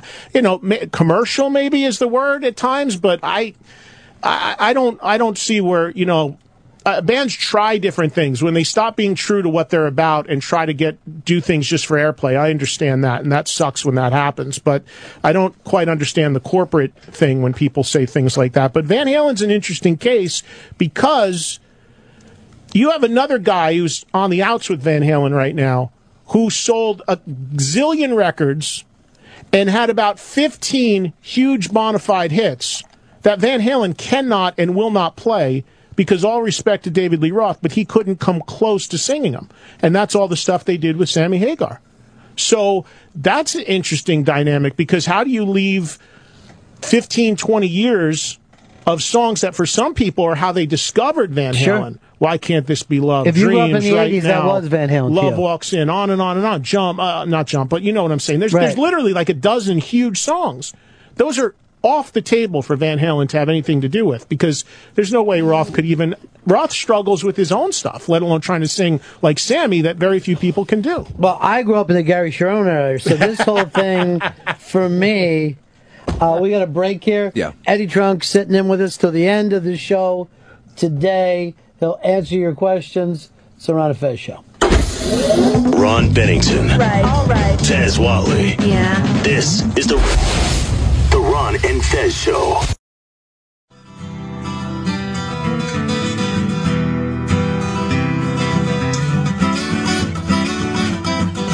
Mouthful of cavities, and your soul's a bowl of jokes. It's the Ron and Fez Show. Eddie Trunk sitting in with us today before he begins his show tonight. What's the show about? That you'll be doing Tonight, 6 Eastern, Sirius XM 39, which is called Trunk Nation when I'm on. Normally it's called Hair Nation, and 6 to 10 Eastern. Tonight, Carmine Appice is coming in. Lita Ford is coming in. Wow. She's jamming over at Iridium tonight, the legendary Les Paul trio over there on Mondays that they do. So this is just a regular Monday night show for you. Carmine Appice coming in and Lita Ford. Pretty much, strong, yeah. dude. That's a strong lineup. Hey, I've been lucky to have made some great relationships after all these times in radio and have guys or women that when they're in town want to come by and be on the show. And I mean, I don't have a producer or anything. I get a text or an email. Hey man, can I come in? And it's like, yeah, of course. I mean, when you got guys like Joe Perry sitting in there or Sammy Hagar or whoever the case may be, and just sitting there and peel away the layers for an hour or two is what I love most about radio. It's the hardest transition to make to TV Because in TV, you get a guy you want to interview, and I'm literally looking at the camera, and there's a clock that starts at 5 minutes and 30 seconds. Right. And that's the time you got. And then, that same person I may have interviewed the week before, and I just spent 90 minutes straight talking to him and getting into so much stuff, and it rips my insides out that I can't do that on TV because I so want to. Is Lita Ford, are they ever going to do something with the Runaways again? Seems like they're leaving a lot on the table with that. There is you saw the movie? Yeah.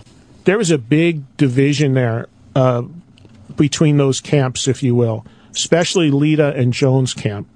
That's why, if you notice in that movie, Lita wasn't even mentioned. I mean, Lita was completely not even referenced in that movie at all. Lita told me she recently had lunch with Joan Jett. And I think there's very, very subtle steps made towards trying to do some sort of Runaways thing again. But whenever you have instances where you have separate camps, separate managers, separate agents, it's really hard to put all that together.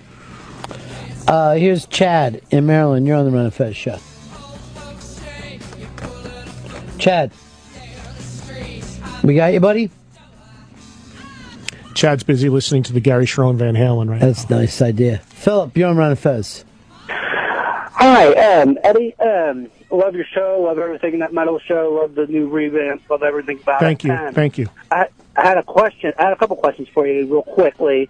There's, I heard you say that you're a fan of the CD. So am I. I love having the physical disc in my hand. I feel there's advantages to both the physical disc and the downloads. Sometimes you get extra content with the download. Sometimes you get extra content with the CD, especially with the reissues like Rage Against the Machine. So what's your question?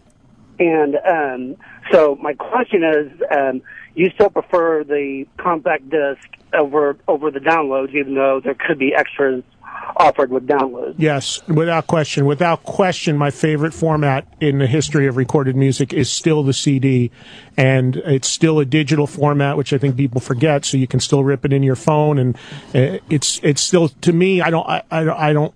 People say, oh, they don't sound that good. They're harsh or whatever. Technology has changed that. CDs sound fine. They sound a hell of a lot better than downloads, in my opinion. And I'm not a believer in this whole vinyl revolution. I think it's a very niche thing. I think that nobody's driving around with turntables in their cars or putting turntables in their phones in any way.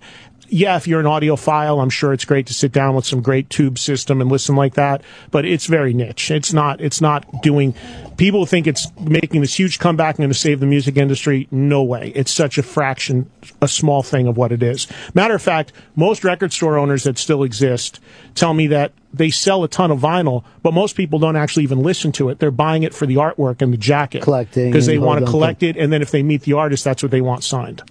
I still, my thing is still those cylinders from the player pianos. And I love those. And it's a sound, it's organic, and it gives. My parents had Slate when I was a growing up right? kid. Yeah, my parents said, I never forget, I didn't know what it was, and I went up on top of the kitchen cabinet, and my mom had them wrapped in like towels, and because there were no sleeves, and it was Slate. That's how they made albums. They was heavy. They were really heavy. So those were like the 78s? Yeah, they were pre-vinyl albums. My dad had 78s that I never heard. So they must have been like pre-World War II, but they were big, thick things. And I'm like, well, let's play some of these. I don't know what the fuck, the Benny Goodman or some shit. But we just had nothing that we could ever play them on. And then, and that's all I know. I don't know where they disappeared to, but they were up in our attic. That sounds awesome. Yeah, they were really heavy. You had to lift them up. I may have mentioned this last time I was on, but real quick, Cheap Trick put out their last album on 8-track. And they truly did put it. It was really the album on 8-track. And when I asked them why, they said because at least when we came out that week, we were number one with something. That's right. And that's typical their sense of humor. Really great band too, don't you think? Great, still great. Yeah. Yeah. That always had trouble fitting in a certain niche. They probably, if that was a band that would have came out in like 65 or 66, would have been, considered part of something. But they were always different, that kind of hard pop thing, than everybody was playing around them. but such a great band, such great songs, and there's only a handful of guys that are now in their 60s that can still sing like they used to.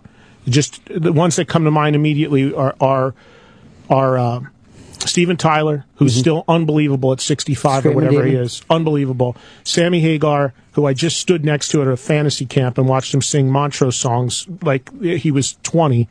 And Xander. Robin Xander can still... Cheap Trick let me pick their entire set list for a show a few months ago. And I did it on a day's notice, and they played it to the crowd in order. They never have rehearsed in their life. They don't believe in rehearsing. They're just, we either play the songs, and that loose sort of, that's the vibe of Cheap Trick. That's what they go for. They don't care about rehearsal. We know the songs, we know how to play them, and if it's a little loose, that's the fun of it. I always thought that Robin Zander had a perfect voice, too. I mean, it was, that voice has always been up there with, like, a Paul McCartney, Fez graduated with the girl who married him. Pam Stein. Yeah, the great Pam Stein. Because Robin lives in Florida now. Yeah. I think Sarasota area. Pinellas Park Senior High School. Look at that. Class of 1938. It was a really different kind of time. The pressure was full in effect. Here's Frankie. You're on the Ron and Fez show.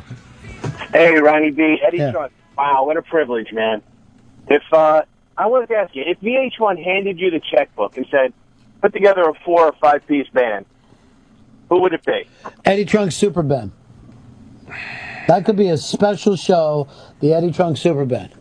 Oh, man. These questions are so difficult. You love them? No. I hate them. Because you always forget people, and it's like when we do the top 5 list on that metal show, everybody's like, well, what about whatever? And I'm like... That tries to have people take that the immediate answer I give is, that would have been number 6. Yeah. You just keep saying that would have been number 6, because they don't understand you can only use 5. They actually refuse to get involved in this Snowden NSA thing. But if you make a top 5 list of whatever, it doesn't matter what, how could you leave off blah, blah, blah? It drives them nuts. People go, we only did the top 5 twice, and if you notice, I'm avoiding answering the question because I friggin' hate trying to figure those out. But we only do 2 top 5s out of the 8 new shows right now of that metal show, because again, we have so many new features, we have to work different stuff in. People went apeshit the first show that didn't air without a top 5. They love to hate it, you gotta have top but 5. they gotta have. We just thought we were running out of categories. We said let's rest it a little bit. People went friggin' nuts, and then when you do the top 5, they're like a million tweets. Where the fuck was? Yeah, why are you such an asshole? Yeah, you hurt my feelings. Well, they really were number 6. Yeah. So to do those lists are hard for me, man. Do you ever have one top 5 that you like discussing? Because, by the way, this came up with Rob Cross, who said to me, he goes, you know what the big difference between men and women? And I said, yeah, it's penises and vaginas. And he said, well, yeah, but also that women do not like to sit around and argue about nonsensical things. So they will not women won't have, if they're alone, they won't go, who is the greatest Dodger of all time? What's the greatest album that the Stones ever... They don't do that, where men do it if you're working at any job, you're going to start screaming at each other over what was the best sitcom of the 1970s. That's all we do. Yeah. I mean, it's all we... But I didn't know that women... But then I thought about it, and I go, I don't remember women ever bringing it up. Where a man will bring it up to you constantly. I don't know. Do any of those, Hollywood gossip shows, like Access Hollywood or whatever, Inside or any of that, don't they do kind of a variation on it? I don't either, but don't they do a variation? Isn't that a variation on that? In other words... Well, how about this? Have you ever been on a car trip with your chick, and she goes to you, okay, name the 5 most overrated singers, and you know, if you and Hard Rock Johnny were on a car trip, this would come up. What's the most overrated albums of the 80s? It's something that men do. Tom Morello, who has become a good friend over the years, he's been on the show a lot. Every time I go to L.A., he and I go to the Rainbow, the legendary restaurant there, and we sit in a booth He'll know I'm coming. He'll text me and like, when are we doing a rainbow night? I'm like, okay, we schedule it. And like two assholes, he calls. I'm married with 2 kids. He's married with a couple kids. He sets the time free from his wife, and we sit in a booth till closing time at the Rainbow and just debate and discuss all this stuff. And he'll after every episode he'll text me about the top 5. Comeback albums was good, but would you consider Number of the Beast by Maiden comeback or not? And then we continue it via text.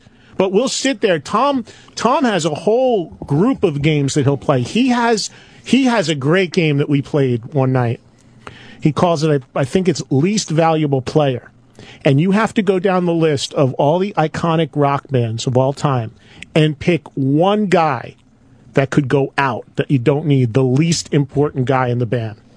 Wow. And it's tough. Does he ever do it with Rage Against the Machine? The rule is, I tried that. The rule is, if you're playing it and there's other musicians, you can never do their band while they're sitting there. Yeah. But think about Zeppelin. Who could you live without in Zeppelin? Plant. See, I mean, there's no right or wrong answer. I'll take the girl from Heart and put her in there in the heartbeat. But back in the day, in 1970, you would have? Still would have. At 15, she replaced Plant. I did not know he was a guy until like the 3rd or 4th album. I thought, why does this band have a chick singing? Really? Tying his fucking little shirt up. Yeah, he wants to look sexy. Yeah. Primping up and fucking, I'm a golden god. Are that you, poster with the pigeon on his finger. Are you? I come from the land of lice. No, you don't, dude. He comes from Middle Earth. Where? Middle Earth. There's a time, I interviewed him twice in England for TV before that metal show for VH1 Classic. And this is a ridiculous story, but the crew was we shot the interview in a castle in Birmingham, England, that had been converted into like a bed and breakfast hotel. Cool as hell castle. It's called Wroxall Abbey. And we go down and we look, and we were sitting up at the bar, and the producer comes up and says, okay, we're ready for the shot, but Robert, do you want to come down and look at the set to make sure you're okay with how it looks? So, yeah, okay, I'll take a look. And we go down and look, and my producer, I guess, tried to get a little creative or what have you, and he lit a fire in the fireplace, and he put these 2 like gothic looking sort of chairs in front of the fire and this nice table and like a little flower display. And Plant just comes down and he looks and he goes, bloody hell, man, it looks like a fucking Hallmark card. And my producer's like, oh, yeah. He's like, fucking change that, man. We look like a fucking bunch of old fucking guys reading it. So the one thing he wanted done was he wanted the fire extinguished in the fireplace, because we were also 2 feet from it. It was burning our backs when we sat down. It's total Spinal Tap, right? But how do you put out, this was a real fire made with real firewood, blazing in this thing. You can't just extinguish it. You can't just turn it off. There's not a switch, right? So my producer, I mean, you can imagine, it's Robert Plant. He's practically going into the fire with bare hands trying to pull the logs out, burning, like 3rd-degree burns, dropping them on the carpet. It was almost burned the place down. And Plant, I swear to God on my kids, Plant just looks at this whole scene, and there's these 3 big glass bottles of mineral water. And he stands up and he starts taking the mineral water and dousing it from the bottles onto the fireplace. And that makes it, what's that do? It makes it steam and smoke. And as the friggin' smoke's coming up and Plant's throwing this water on this thing, he starts singing, comes from the land of the ice and snow. I swear to God, he starts singing the Immigrant Song. Of course he does it every fucking minute of the day. It friggin' blew my mind. It blew my mind watching this. It was amazing. And we ended up doing the interview, but it took like 3 hours for the smoke to clear. Here's a question for you, since you won't answer the Superband question. It's going to take me forever to go through, like, I don't have like a immediate list of people. Here's Kevin, you're on Ron Fez. Eddie, I love the XM show, but I feel like you ignore the genre of thrash metal, particularly band Death Angel, who I think their last 3 albums have been better than the stuff they put out in the late 80s, early 90s. Is there any reason they're not on your radar?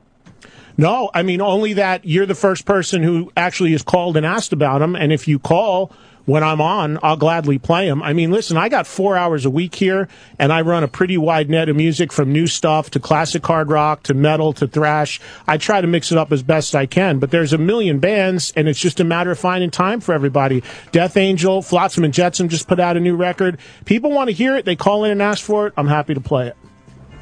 Awesome. Thanks. Thank you, man. You can't play it off for everybody. You can't. It's the hard. I wish I had 5 days a week. I wish I had more hours. I just, I love doing it, but it's still fighting the fight to get people to give me the time. Of course, it'll always be like that. Yeah. We have to announce the Weekender winner from this past weekend. Best summer vacation summer trip, and that winner is Skins, who's talking about taking his dirt bike down the Continental Divide from the U.S.-Canadian border to the U.S.-Mexican border. On his summer trip, he wins a signed basketball signed by NBA Hall of Famer and former Senator Bill Bradley. Was he a Washington Senator? No, U.S. Senator.